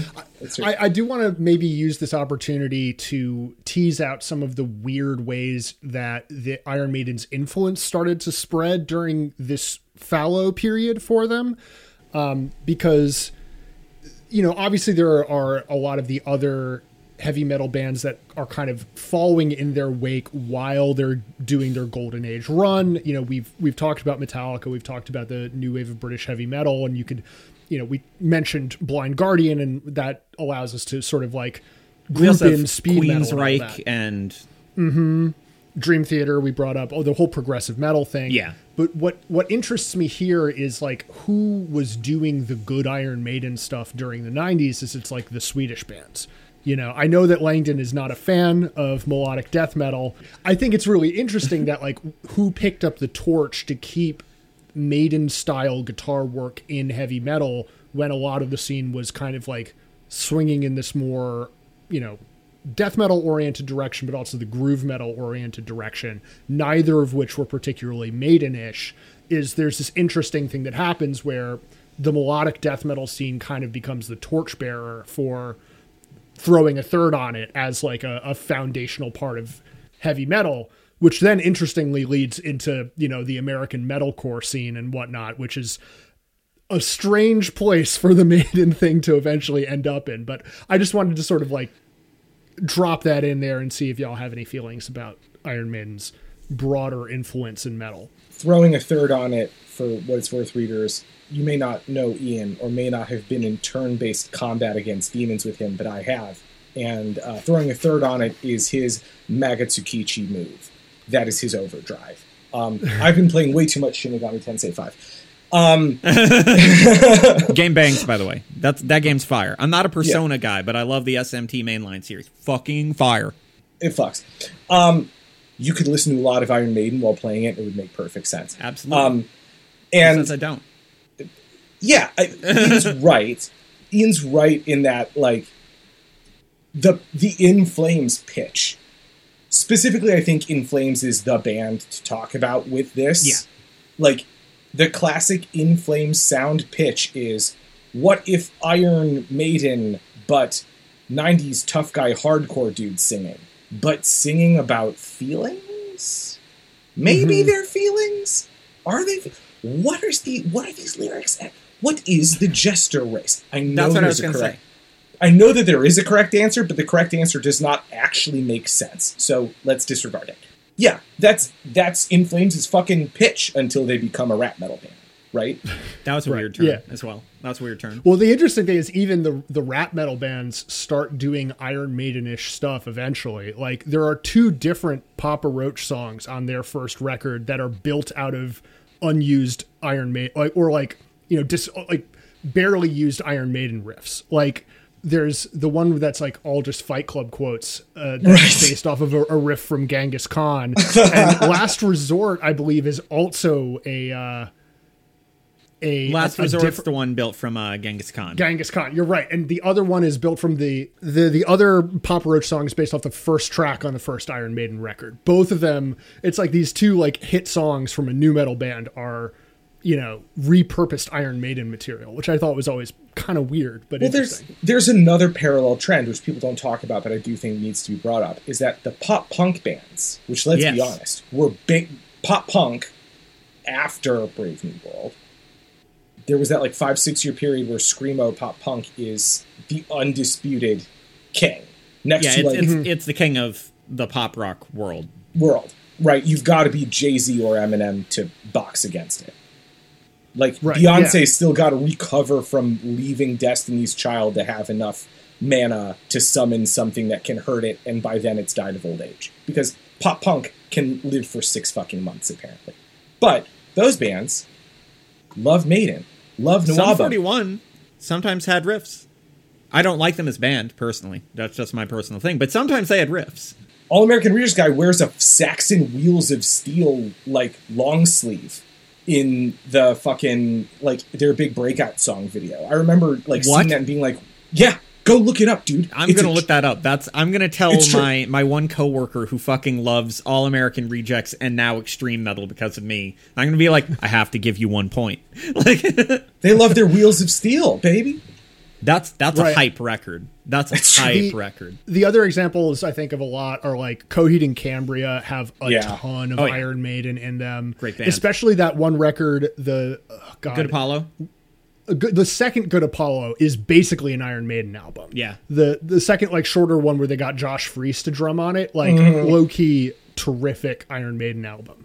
My Chemical Romance, also a ton of Maiden in their lead guitar parts. They got so And many the- riffs on their records. They got so many riffs. Everyone's They always got talking about this DBs. Gerard guy. We don't talk about those riffs and those solos. Those are some hype fucking solos.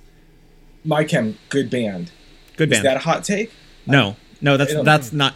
The hot take is that Black Parade is nowhere near their top record.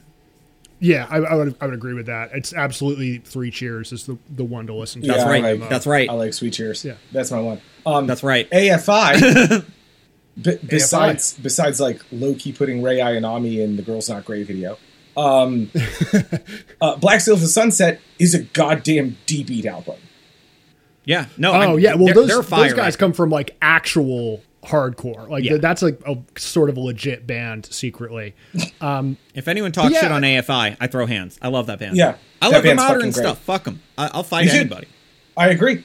There hasn't been a new Bauhaus record. Anyway, go on. We're really getting out of pocket. No, I really like this though because the point is that Iron Maiden starts to become something that is bigger than themselves, and even as we were discussing previously how big Iron Maiden themselves are, it starts to bleed out into all of these other areas of pop music in a really interesting way. Langdon, you've got something to say. So the thing I've been thinking about a lot. So friend of the channel, Opeth. Friend to no one. Don't love that. Yeah, no, it's legit. It's probably corny to say now, but I don't give a fuck. One of my literal absolute favorite groups of all time, regardless of genre. I still love the new stuff. Fucking god tier. Fucking god tier. But around, admittedly, their greatest record, Still Life, the number one thing Michael Ackerfeld has said over and over was influential on the guitar writing for that was Maiden. That's why there's so many harmonized guitars on that record. It's also why he made it blatantly a progressive rock record for all the dipshits who think that that was like a new thing that they did. Right. How the fuck are people going to say the prog rock turn was like out of nowhere when you have Benighted and Face of Melinda on the same goddamn album? Whatever. The weird thing about that album is that Serenity Painted Death is a Pantera song, which is a good thing. Pantera Well- had sick riffs. It's just a shame that they were all so racist. And we also see the more adventurous black metal bands around that time, like around the mid to late 90s is when Isan starts picking up a lot more Iron Maiden stuff in Emperor, which, again, chuds like to say that it's bad. It's not. It's good. Emperor never put out a bad record, and then Isan never put a bad LP out. I didn't like the EPs that much. That's fine, though. He's allowed. I did. For what it's worth, Isan has said that he learned guitar by getting I think it's Peace of Mind. His mom got him a Peace Yeah. of Mind tab book. And so literally like Adrian Smith is the origin of his understanding of this is how my hand makes chord. And so it's like all the like really adventurous, really cool black metal bands, which again, you will have heard about this somewhere else, but if this is the first place you've heard it, good. The reason why second wave black metal clones are so annoying and weird is because every second wave black metal band became a much weirder band over time. Every single one. And yeah, the big thing by the mid to late 90s was throwing in more traditional heavy metal vibes. Like that's where you have Fenriz going off to form Isengard, where he gets into that. Immortal starts doing their thing, which is just Iron Maiden, but frostbitten and evil. God, I love you, Immortal. Frogs playing Seventh Son of a Seventh Son. That's their formula. Which Fucking is amazing. It's fucking perfect. So yeah, it's like, and this I think is actually important for my next point, which is about the reunion era. Yes. Iron Maiden You sudden- totally peeped where I was going with this. so Iron keep Maiden going. suddenly becomes aware that they don't need to be Iron Maiden anymore. They don't need to give us more Golden Age shit. This is the biggest complaint about the reunion era. They aren't recapturing their golden years. They write different. They play different. The songwriting is different. But do we need more of that Golden Age stuff? We even have, by this point, traditional heavy metal bands being formed in their wake that are, like I love Crystal Viper. Great goddamn band. They're basically just giving us more Maiden riffs. That's great. But when they're doing that, and other bands are doing this so well, why would the band that did that not follow their flights of fancy? They've already sort of conquered the mental space of the heavy metal world. May I step in here and give just a brief, very small tangent? We do be loving them tangents. That's very much the house style, apparently, so go ahead. Well, I just want to say, if you haven't heard of them, there's a band from Canada called Unleash the Archers. God, I fucking love that band. Their singer, Brittany Slays, is literally the only time this has ever happened. But I did go to see them when Apex, their previous album, came out, which is, I think, sort of like their power slave. I think the new one, Abyss, is sort of like them doing Seventh Son. It's more synthy, more radio-y, and the one previously is like kind of this like naughty, earthy, KN naughty, not naughty, because it's a femme-fronted power metal band. You need to clarify that.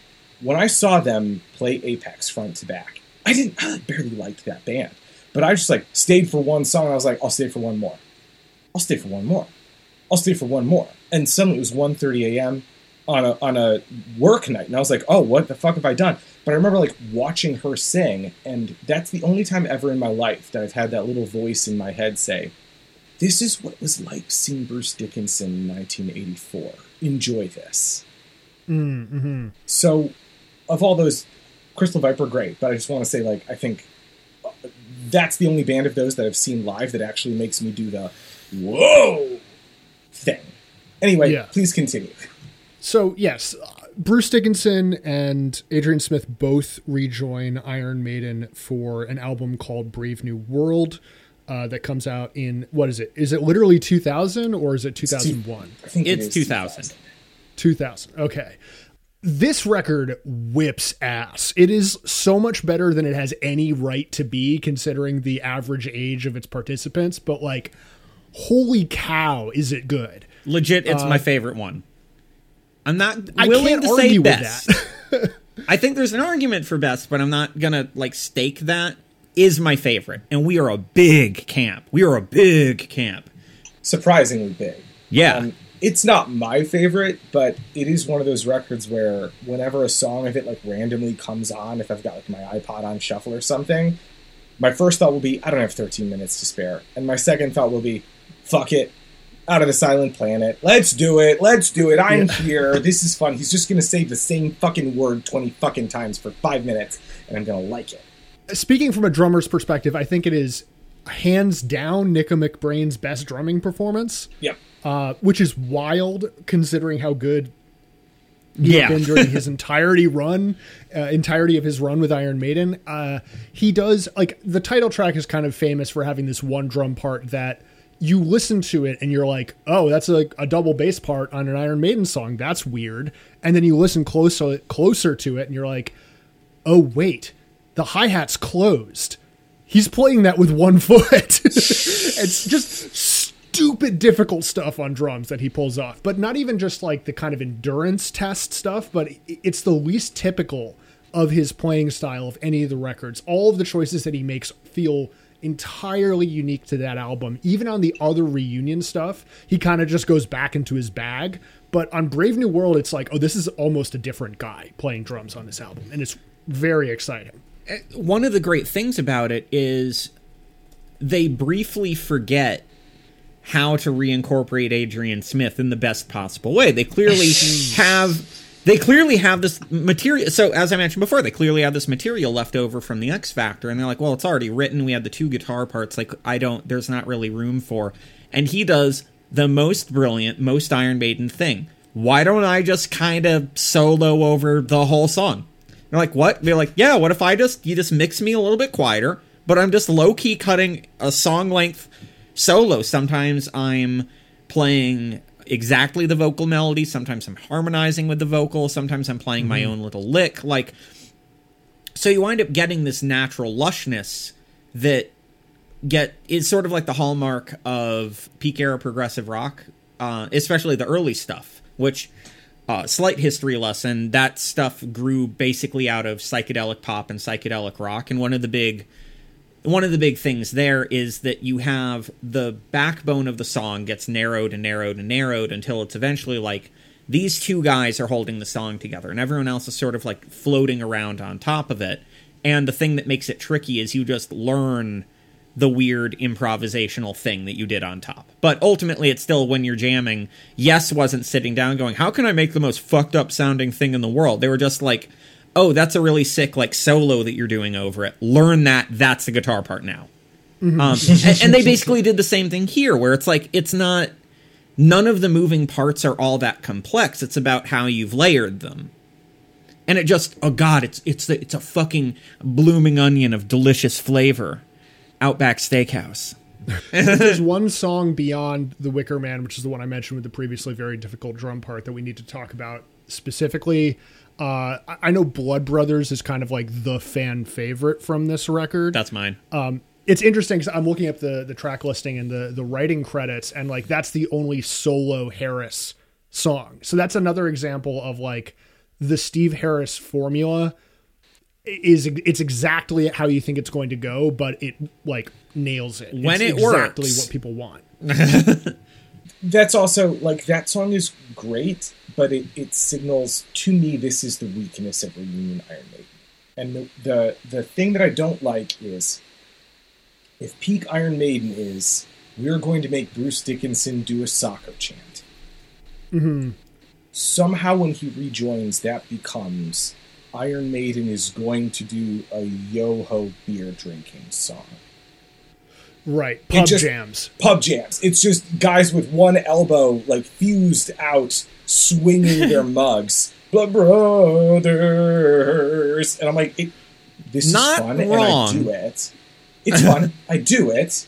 It's just, I need more FIFA energy. Someone give them a broken PlayStation 2. It must be in a dorm room somewhere. That's just that all is I want, the FIFA right? experience. That is Sure, the FIFA experience. I know exactly what you're talking about, which is I've always had this thought of you can sort of tell that Iron Maiden are refining their sound to their increasing size of their audience in some ways. Like if you listen to, for example, Phantom of the Opera, and it has that like long build up coming out of the quiet part, and you can tell that shit popped off so severely live that they start incorporating that kind of thing into all of their songs. And by Rime of the Ancient Mariner, you're like, holy shit, they turned this into an art form. It's like incredibly beautiful. When it hits so hard, you accidentally nut so hard that you pass out and you fall down and your head strikes the corner of your desk and it punctures your skull and all your blood falls out and they find you, you're dead. It's embarrassing. But that's just how powerful that shit has become. Pretty much, yeah. And by the reunion stuff, I feel like they nailed it to some extent because, you know, they do Rock in Rio and they do all these, like they become a global, I know I've said this in the first half of them becoming a global band through the power of like Power Slave and whatnot. But by this point, they're playing the most ludicrously large size venues that they ever will from this point on. And like Iron Maiden's size as a stadium/arena band, I think is built off the power of Brave New World. And you can tell that they're kind of writing for those rooms in that they're giving people really big, really repetitive choruses to sing as a group. And that can have hit or miss effects, is I think what Joseph is kind of saying. I think it hits. It hits a lot. It's just, I don't need a hit of it every 5 years. Oh, and I do. I don't need a 75-minute hit of it every 5 years. Oh, we're going to get does. into that. We're going to get into that, bro. We're going to get into that. I'm happy to have them do it. So what's funny is we have Brave New World, which is sort of like this unimpeachable classic. Everyone, you may point at it as the beginning of them doing some shit that will start to not pay off, but everyone agrees that one pays off. The one that I find most interesting in a certain way is Dance of Death, which for me, minus the opening track, Wildest Dreams, I cut it.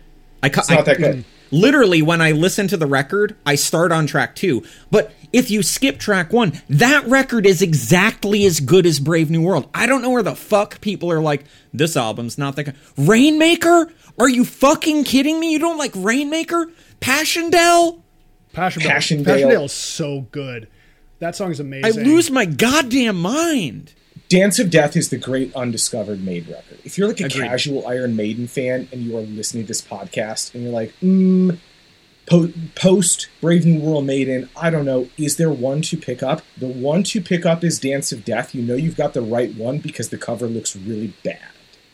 Like, look for the worst cover you can think of, that's the one. Yes. I think this is actually a point, which is that I think that there at least, and correct me if I'm wrong, but I think there's this idea that like a matter of life and death is what you're describing, Joseph, which is that it's like, oh, this is the secret, like real heads know this is the good undiscovered late period Iron Maiden record, and that Dance of Death is not. And it's literally because of the album covers. Yes. Because the cover of A Matter of Life and Death looks so sick. It's and the fucking cover fire. of Dance of Death looks brain-bendingly stupid. Absolute dog shit. They concentrated all the dog shit on the cover this time. Right. The story goes that the digital artist brought them a mock-up of the album cover and that they just said, yeah, print it. And I guess multiple times the album artist like said, no, this is a prototype. I need to like actually make it. And I'm like, no, it looks good. It looks like a video game. Mm-hmm. And then he's like, that's the problem. Okay, and it's already produced. You've already printed it with my name in the booklet. Fuck. The interesting thing about late period Iron Maiden in general is they've got a certain kind of like Clint Eastwood directing movies energy to them, where they're like first take, best take. That's not wrong. we're not going to master this record. We're not going to like quantize the synths on their most recent album. You know, yeah, we'll just throw in this like really shoddily put together space rock thing at the start of an otherwise very different song on the Final Frontier. There's this sort of like looseness, which I think is charming if they weren't like a band that were making as much money as they do. You know what I mean? But it is just kind of like the thing to get into with their late period is I do get the sense that there's not a lot of quality control, and that the parts that are good are just like pure good Iron Maiden emanating out from them. That's maybe uncharitable, but that's how I feel about a lot of the post-reunion stuff. There's certainly a lack of self-awareness on those albums, and I think the key, the way to see the lack of self-awareness is the fact that they've never played Montsegur live. And I've published three or four articles on various, sometimes large websites, where the entire purpose of me publishing like a 20,000 word piece in Iron Maiden is simply for me to get enough people to listen to Montsegur on Spotify so they'll play it. That song fucks. Whips. Brother, that's a holy task, and I appreciate that. I want that so bad. I'm deeply Dance of Death pilled. Dance of Death pill. Oh my god. That needs to be... That's your new vanity Twitter handle, please. It's so we get this mysterious rebuking of later Maiden that starts around Dance of Death, and this isn't to say that there aren't sometimes slippages of song quality, but the reaction strikes me more, and this even comes from younger people. It tends to come from this almost vague sense of embarrassment that we simultaneously get, like, wire bands coming back and just put, like, we hear the constant dumb bullshit about, like, oh, AC/DC's a bad band because they keep putting out the same record. Wrong, that record fucks. You just are a virgin. I'm sorry. I'm too drunk and horny to not love AC/DC. I don't even drink anymore, but I feel drunk when I hear them. But then likewise, we get a band like Iron Maiden that literally is consistently changing over time and doing so solely for themselves. That's sort of it's around Dance of Death that it suddenly becomes like gauche to be like Modern Maiden is good. Like, you can't even say it's good. It suddenly becomes like, no, it doesn't measure up to the Golden Age stuff. It doesn't, which is this really annoying tendency of, and I mentioned this before, of people who don't listen to the record that's playing. They listen to the record that they've told themselves they're going to get and find fault with the record that is playing for not being that. Which is just, one, asinine, two, if you're a professional and you do that, fucking embarrassing. Like, you should be disqualified from your work. I agree. However, let's call a spade a spade. Diminishing returns. Not wrong. They're diminishing returns. Like, I'm here saying, Dance of Death, good. I stand by that statement. Matter of Life and Death, weirdly overrated. It is overrated because, and this is why, and this is maybe the smartest thing Iron Maiden has done in the past 20 years, they figured out that they could have a remote-controlled Eddie tank on stage. And that just sold them extra records, because they're like, why not have a tank? Where Iron Maiden, our stage show's so good. People yell for them to play songs from that record that they probably don't even like, just for them to do the tank again. Wrong, Joe. What the fuck? Joe, that record bangs. Joe, I listened to that record for our piece. It bangs. It does bang. I was like, worst song on this album. They're all fire. Like, it does bang, but it doesn't bang as hard as Dance of Death. And I like Dance of Death, and Dance of Death doesn't bang as hard as Brave New World. And there is the half-life is, the nucleus of the atom is shedding its protons. Yeah, but I can that's make not that a controversial thing to say. I can make that same comment about their classic era, which is the thing that I find really weird when people who really love to hate on the modern stuff do. Like, who in their right mind goes up and is like, Gangland, that's a #1 Maiden track. We aren't talking about Gangland enough. No, we're not. This is the thing, though, is that from Number of the Beast, Peace of Mind, Power Slave, Somewhere in Time, Seventh Son of a Seventh Son, they're building towards something. Where I think what Joseph is saying is that Brave New World through Senjutsu, which I think we should kind of talk about as a chunk, because Iron Maiden themselves are so much more codified in the place in their career during that entire span that we don't really need to differentiate, is diminishing returns. I would argue that Senjutsu is better than Book of Souls, but I haven't listened to either of them enough to really say if that's true. I will admit, even as I'm a huge defender of this era, this is my favorite era of the band. I don't think it's the best era. I think because it wouldn't have existed without their golden age, but it hits me. Like, they're playing for me alone, which I love. I'm very selfish. I'll take that. But I do think there are the slight period adjustments, because something happened after A Matter of Life and Death. I'm not sure exactly what, but those Brave New World. Maybe. Well, I would say if there is something, it's that they did the Somewhere Back in Time tour. And I knew that they were, they talked about this in interviews, which is that before A Matter of Life and Death, they planned to do a tour where they focused extremely heavily on the new record. They played it all the way through. All the way through, which they did. And then do a, Golden Age tour, which is Somewhere Back in Time. As we said previously, all three of us went to that tour. And I think the idea is that they would call it quits after that. I think that's the unstated thing, which is that, well, what are they going to do next? Like a 90s era tour? Of course not. You do the new album, you do the classics, and then that's it. Yeah, I think everyone kind of expected that. Right. The next record is even called The Final Frontier. I at least thought at the moment, this is it. This is the last Maiden record. Same. I mean, that's where I think that theme of every record now feels like the final one is, this is going to go differing lengths with different people, and I acknowledge that straight up. But that's sort of the big credit for me. They're in their victory lap, and we can fault them for not doing the bolt thrower of, God, what a perfect end to a career. Your final song is When Cannons Fade, maybe one of the best death metal songs, period. And then you're like, you keep going for a decade and you don't cut a single new song ever. Because you're like, no, we gave our career the best ending. We're just going to keep playing until we don't like each other. Or we have the second option, which is they become an eternal, like, stadium touring band that never produces new material, which, frankly, I'd find that embarrassing, especially for such an album-oriented world as heavy metal. Like, there's certain genres where you can definitely get away with that, but I find it hard to fault them for having the wherewithal to, one, consistently make new records, and two, to consistently have the fuck you attitude of, like, we make records for us. You buy them. Like, I don't care that you don't like Book of Souls. I don't care that Bruce wrote a 20-minute song that, frankly, isn't that great. Fuck it. Not that good. We're Iron Maiden, and that's going on the record, and you can suck our dicks. I'm like, I find this charming. Totally.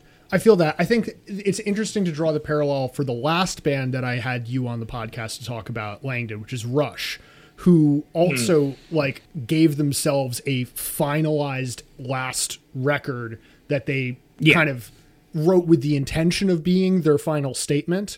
The difference is that Rush wanted to call it quits on playing live as well. Whereas Iron Maiden, I mean, I don't know them personally, of course, but it seems to me that they love to play live, that's kind of their bread and butter. Even though they are album oriented, as you said, the Iron Maiden legacy is so tied into seeing them live and the crowd response and like what the songs become when the nation of Brazil sings them back, you know, or like the people of India or wherever. Iron Maiden play literally everywhere, and them deciding like, okay, we're going to keep playing live, so let's also just keep working on new music like that. There is something that is like even more punk to, you know, to them doing Book of Souls and Senjutsu on those terms. It's definitely not corny. They're not being like, oh, we're the greatest hits band. And like, I don't have to love the material to admire that they're like, we're a working band. We started on our terms. You happened to fall in love with us, but we play entirely on our own terms for our entire career. That made us huge, and you're allowed to not like us, but this has never been your band. This has, it's always been Steve Harris's band. So we get a lot of times where it's like, we project a fantasy Iron Maiden, and we go, why didn't you give us that? And they're like, we did for over a decade. You still own all those records. We don't want to make those records again. We play those records live every fucking year. Like, they're going to go into their graves and, like, their corpses are going to automatically be playing those riffs. So it's like, I can understand them. This is where I find, like, the Satellite 19, I think it was called, the weird hyper-proggy opening to Final Frontier. I fucking love that. And I almost love it more that it goes into a song unrelated to it and it never comes back.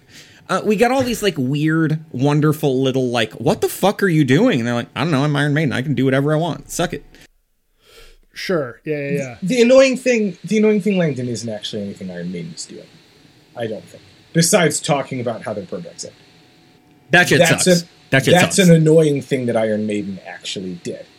Bruce Dickinson writing an autobiography wherein he told you literally nothing about his life. That's an annoying thing that actually happened, right? But, like, the annoying thing about Senjutsu is not actually anything Iron Maiden did. The annoying thing about Senjutsu is you reading any end-of-the-year list from a metal publication or metal adjacent publication, and Senjutsu's on it in the top 20, when... Has Iron Maiden done 20 albums? I don't think they think Senjutsu's in their top 20. I don't think they rank their own shit, but I don't think they would do that. Like, and why are we adulating them when they don't care about adulation? Like you said, they're a band on their own terms. They really don't. They don't send promos out. They don't care. Like, they're not doing Senjutsu for you to think Senjutsu's a masterpiece. They're doing Senjutsu for them to dress Eddie like a samurai and bonk people on the head with an inflatable sword. Well, here's the thing about heavy metal that I love and that some people hate, but it is endemically part of it. Every metalhead loves heavy metal the way that a 14-year-old loves heavy metal. It never progresses beyond that. This I find actually wonderful and pure. Like, when, obviously we've all talked about, and we've all written about actually how the metal community can steep itself in some really toxic, sometimes fucking evil bullshit. We all have our pet blacklists. We all have open blacklists. This is like, it's an unfortunate reality of the space. But one of the things I find really charming is the intense, like, real, like, I think of Rob Halford more like a saint, which as a Marxist I probably shouldn't do, but it's just like, I don't care. That man sang Sinner. That man sang Dreamer Deceiver. That man sang fucking Painkiller. Like, same with, like, we wind up seeing the same adulation of Lemmy. Like, Motorhead puts out the same record their entire career. Anytime there was a radical change, it was like, now they sound a little bit more like Thin Lizzy, and that guy was fired. But who gives a fuck? Are you gonna look me in the eye and be like, no, Bad Magic didn't fucking rock my world? Of course it did, because you love Lemmy the way that a child loves Santa. And that's what I see when people are ranking Iron Maiden. People especially for such an underground-focused world, people get really up in their fucking tizzy over year-end lists and be like, why is that number 17 instead? And I'm like, for all these people who are like, this shit doesn't matter, I listen to underground records and underground labels because I love it, it's for the love and the passion, they suddenly become ultra cynical about, oh, it's unimaginable that metalheads who make their living writing about metal also love Iron Maiden. That's gotta be a conspiracy. Like, no! I love Iron Maiden the way that a child does. People who oppose fascism don't understand that democracy involves math. Right?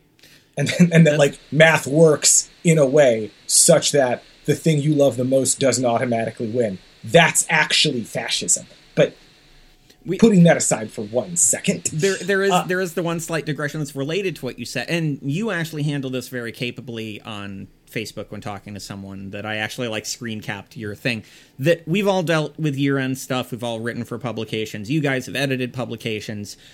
One of my biggest pet peeves is people who accuse people like us of, like, you take PR and payola in order to, I'm like, what? Where is the payola? I would love payola. Anyone listening, give me payola. Me. Right? Let me quit my day job. You get free records. Dog, Spotify and Bandcamp exist. Everyone gets free records. That's not a thing anymore. Like, this is a post-scarcity world for music, which is maybe a bad thing, but it's still real. But, like, it then suddenly becomes this mystifying thing that's like, yeah, no, when you make a ballot, unless you're doing a ranked, scored ballot and use very specific ballot models, funny things happen with the math. Everyone had the same number 11 and no one had the same 1 through 10. So number 11's number 1 because everyone agreed. This is why I always wanted to include, when I was the editor at IO, the, like, post end of year wrap up where I showed the math and, like, showed these are the records that got, like, these votes. These albums got, like, disproportionately super high votes. These ones didn't. And, you know, I don't think the readers necessarily cared too much. We never got, like, a super high response unless I had, like, a call to action at the end of it where I said, what were your favorite records? But, like, to me, it was an important thing to have, like, a certain degree of transparency to demystify the process of how these sort of things are constructed. I would like to wrap this up by kind of talking about, you know, we began this, or we had the digression earlier about Iron Maiden's expanding influence out into the broader heavy metal scene. And I would like to posit that the sound of synthwave has more to do with Iron Maiden than it has to do with most electronic music. As a way of opening up the conversation to then talk about, like, how has Iron Maiden's sound rippled out in the 21st century? Like, where have we seen Iron Maiden's influence rippling out? So let me clarify.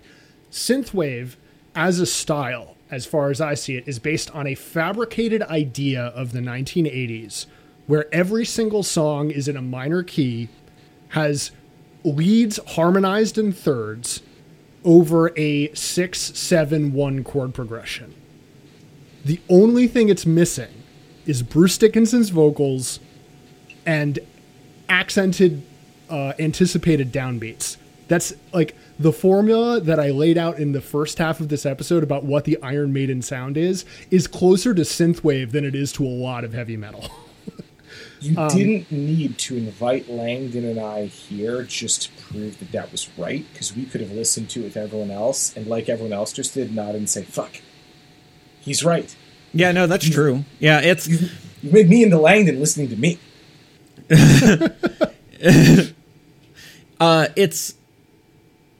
it really does sort of capture the fact that Iron Maiden has become like an invocation beyond the band itself. I could get into my fancy book learning words about that, but I don't think it's really necessary for this. I think the idea is when you think Maiden-esque, that's a thing.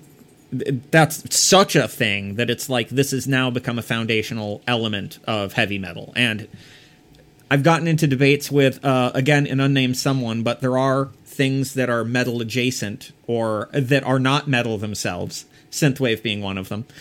And it follows in that same way, these aesthetic elements being extrapolated outward and rarefied, but they're rarefied to more almost music theoretical elements that then you can swap the palette out, you can swap the instrumentation out, you can little arrangement touches, because when you hear synthwave, I normally think the immediate synthwave connection is Queen of the Reich by Queensryche, especially the opening. I think that in terms of pure synth, I'm like, that's synthwave, but what is that? That's early Iron Maiden. Yeah, that's exactly what that is. Like, totally. I think it's also worth noting the way that like Iron Maiden shirts and Metallica shirts as well, and you can name more boutique examples, have become sort of the go-to for like celebrities wearing metal merch. We're not going to debate the ethics of this because that's the most annoying argument that happens every 6 months on Twitter. Corny. The short version is this: celebs wear metal merch because metal merch looks really cool. And we literally don't have to think about it any harder than that. Yeah. But they specifically pick out Iron Maiden shirts because Iron Maiden shirts look specifically really fucking cool. And I think this is great. This means that Iron Maiden are like the first thing of heavy metal that a lot of people see in the world. And the fact that this is true in the 1980s and still true in the 2020s, pretty fucking cool to me. I don't know. Okay. The taboo thing to say about Iron Maiden, but also I think the obvious thing, is that as great as they are as a band, as amazing as they are as musicians, as indelible as the songs are, as the feeling that listening to them and listening to them in the crowd, and I'd love to see Iron Maiden with you guys, as like powerful as all of that is, and as much as it makes my heart sing, the thing that they are the best at, and the thing that made them truly a cut above their peers, was in fact the visual storytelling. Yeah, that actually ties into exactly what I was going to say. So I have a smart thing that will become maybe a controversial thing. So the smart thing, and you can debate it if you want, but I'm right, is that art is like aesthetic circuitry. It doesn't inherently contain a politics. It doesn't inherently, like, the recording of music doesn't contain the experience of hearing the music, and even the written politics of written work doesn't contain the political impact of that work. Because if you read something and then you act in opposition to what's written, do we credit the work for the action it inspired or for the action that it has contained in it? This becomes complicated. That's a complicated thing, but what remains is that it is an aesthetic circuitry. You have the prose of the writing. This remains. You have the notes, the arrangement. These things remain. Whether the experience of hearing it, even something as simple as like someone who's harder of hearing than someone else, someone listening on one stereo versus another stereo, someone listening to headphones as opposed to in a stadium.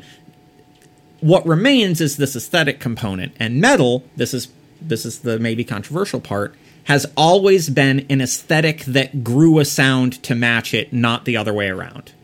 Metal aesthetics did not come to describe the sounds of heavy metal. We invented heavy metal imagery and then pushed ourselves musically, historically, to match the images that we put forward.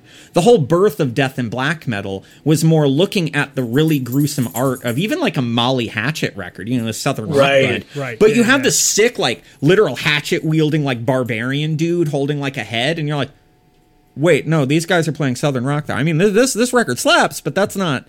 And so, like, this is exactly the point that Joseph was making, just in slightly. I went into way too much debt learning all these book words, so you have to deal with me. I'm gonna get my dollar's worth somehow. They should never have given me that loan. What a waste of money on their end. That's irresponsible. These lending institutions don't deserve my student loan back. They made a bad call. The point being that Iron Maiden gave so much aesthetically to literally all of the heavy metal world that it becomes immediately noticeable to people outside of it. Like, without their contributions, and we can throw into their aesthetics things like sonic aesthetics and things like that. Like, we can definitely fold their sound into it. But yes, absolutely, not even just the grandiloquence of the stage show, but just like, look at the album art. And for especially an album-oriented field, and I've gotten some flack with previous editors about this, but again, I'm right. Metal is driven as much by the album art and the way that dialectically engages with the music on it as the record itself. But I think you do get into a simulacrum situation with Iron Maiden's ability to extend their manifold tendrils through pop culture, right? And that is this, maybe Kanye doesn't actually like Maiden. But Kanye probably does actually like his sick Iron Maiden t-shirt. But the reason he likes it is not just that it looks good. The reason he likes it is because even though they made the music to match the idea of heavy metal artwork, they made their specific artwork to match the idea in their music. And on this, I'm going to take it all the way back to where we started, back to Wrathchild, which to me is still the perfect fucking Iron Maiden song, right? You start that song, and literally all the first verse is telling you someone's backstory, someone's life story, and in that story giving you an attitude that is hyper-specific, but everyone can fucking relate to. Born into a scene, angriness and greed. Yep. Dominance and persecution. Yep. Mother was a queen. Sure. Dad I'd never seen. Not exactly true, but fair enough. I was never meant to be. I was never meant to be. God, that pisses me off, and God, it's right. And then you just hear the bass riff and you're there, right? It's like, yes, this is that feeling. The anger of not being wanted, right? Of not being meant to exist. Something that is specific to Paul Di'Anno in that moment in time, but anyone, Kanye West can relate to, right? And they get that attitude and they put it into an image, and you see that image, and even if you don't consciously say, yes, this is about the anger of unintentionally existing, you get from it the feeling of fun, snotty aggression that is earnest, and that is human, and that is universal. And that's the influence Iron Maiden had in all these other bands. Like, that's Joanna Newsom likes Iron Maiden. Joanna Newsom's East album does not fucking sound like Iron Maiden. But when she's like plucking those harps and she's like, this is the most fucking annoying fucking thing anyone's ever written. I'm going to do an hour of this. As she's doing that, she's becoming Paul Di'Anno in a little way. Fuck you. I love Joanna Newsom. Never call her annoying again. No, I love Joanna Newsom too, but it's abrasive. It's abrasive on purpose. Well, every single one of the examples that we've brought up of Iron Maiden's broader influence, whether it be Kanye West, whether it be the pop punk bands, whether it be synthwave, In Flames, what have you, that spirit pervades. You know, that spirit of like, yes, fuck you, we're going to do it our way. And like, whether or not we're supposed to do it this way is like beside the question, you know? And in fact, if you think that we're not, double fuck you is like, there's perhaps some element of Eddie's snarling visage that conveys that regardless of why you pick up the t-shirt. That is the thing that like, you now have that on your body. It is contained within you to some extent. We have a snapshot of this in the birth of black metal. Like, so obviously we have what is sometimes called the first wave of black metal, but it's almost more like non-black metal because for complex historical reasons, like the term didn't really exist. Metal. Yeah. It was a term retrofitted to them most often after the second wave came around, and they went, these are the guys that we're pinching all of our ideas from. And those guys were all like, yeah, sure, that sounds tight. Spooky nerd metal. Yeah. But the root impetus of especially second wave stuff came a lot more from looking at these sick record covers, putting on the record, and these were death metal albums, putting them on and then going, it shouldn't sound like that. It should sound more fucked up. The cover's all fucked up. I want it to sound fucked up. And so this notion is very, very embedded, not just in metal. This is in general. This is part of why rap and hip hop are so fashion forward, because the fantasy of hip hop requires, and the dumb fucking racist dorks will be like, oh, they're renting their cars. They're renting their, yes, because they're creating this imagery so that the music can live inside of it, so that you, the listener, can live inside of this encompassed fantasy. Like that is the rock and roll mythos. The rock and roll mythos is not, I have a day job. The rock and roll mythos is like, I am the fucking god, and you don't know this. I'm a Wrathchild. Yeah, and so it's I'm like, a Wrathchild. this is, mentioned this a long time ago. It's actually one of the reasons that Ian tapped me to write in general. Is this is something I've harped on and on about. Andy O'Connor's also harped on and on about it. Warrior of God, love you, Andy. But that notion of the similar spirit of rap and metal, that it makes perfect sense that Iron Maiden crosses over into these spaces, even if people don't listen to the record. Because the thing we love about Iron Maiden, this is the part that, again, might be controversial.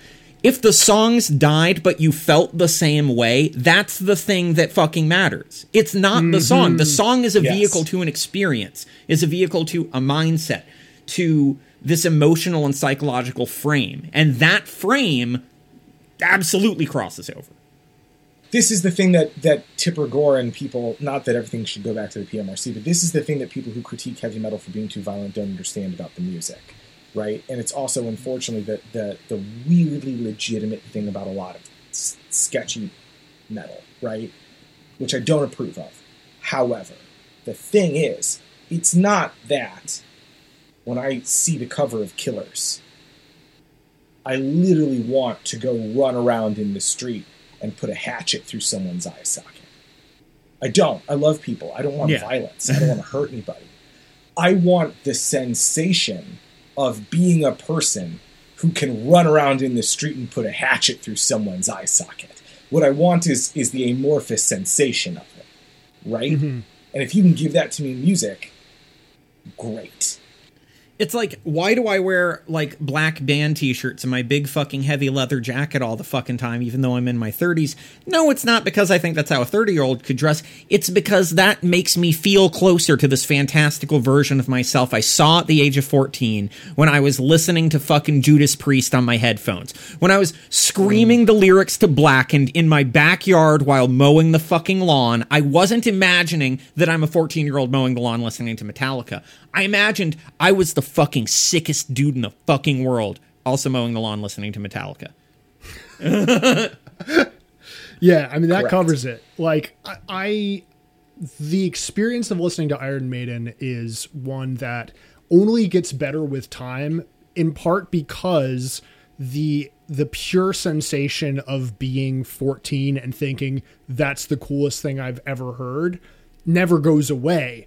And the only thing that comes with it is all the sort of extra fun stuff of being like, it is kind of silly, but that only makes it more sick. You know, like, this is a band that I think is truly timeless, that are so foundationally good at what they did that they will continue to influence bands that sound zero like them for the foreseeable future.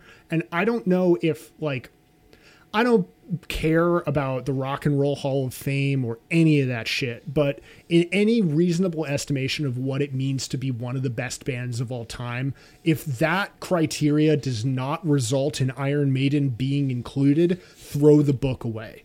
That's all I've got to say. Thank you both for joining me so much. I love talking about Iron Maiden. Thank you. Yeah. You know me, man. Yeah. Come on. The G's on check. All right. Oh, big. I got 'em, boys. Baby, Slim. Is it, baby? You can't see me, but I see you, and I see you. Long. I got 'em. Bring the crowd, and I'm loud and living color. It is Sweezy fucking baby. Got these rappers in my stomach. Yummy. I'm taking it. I ain't asking them for nothing. If you sell 1 million records, we could battle for your money. I'd rather count $100,000 Sunday. Watch a football game and bet it all on one play. Still stunting, baby, yes, I'm still bossing. Latest car on the market with the top peeled off it. Big wheels make it look a little bulky. You look a little salty, have yourself a chill coffee. Chill out, the guns are still out. Even though I am a boss, ain't got papers to fill out. I'm busy, I got paper to reel in. God, I hope they snapping at the end of my ride. I hope I'm fishing in the right pond. And I hope you catching on to every line.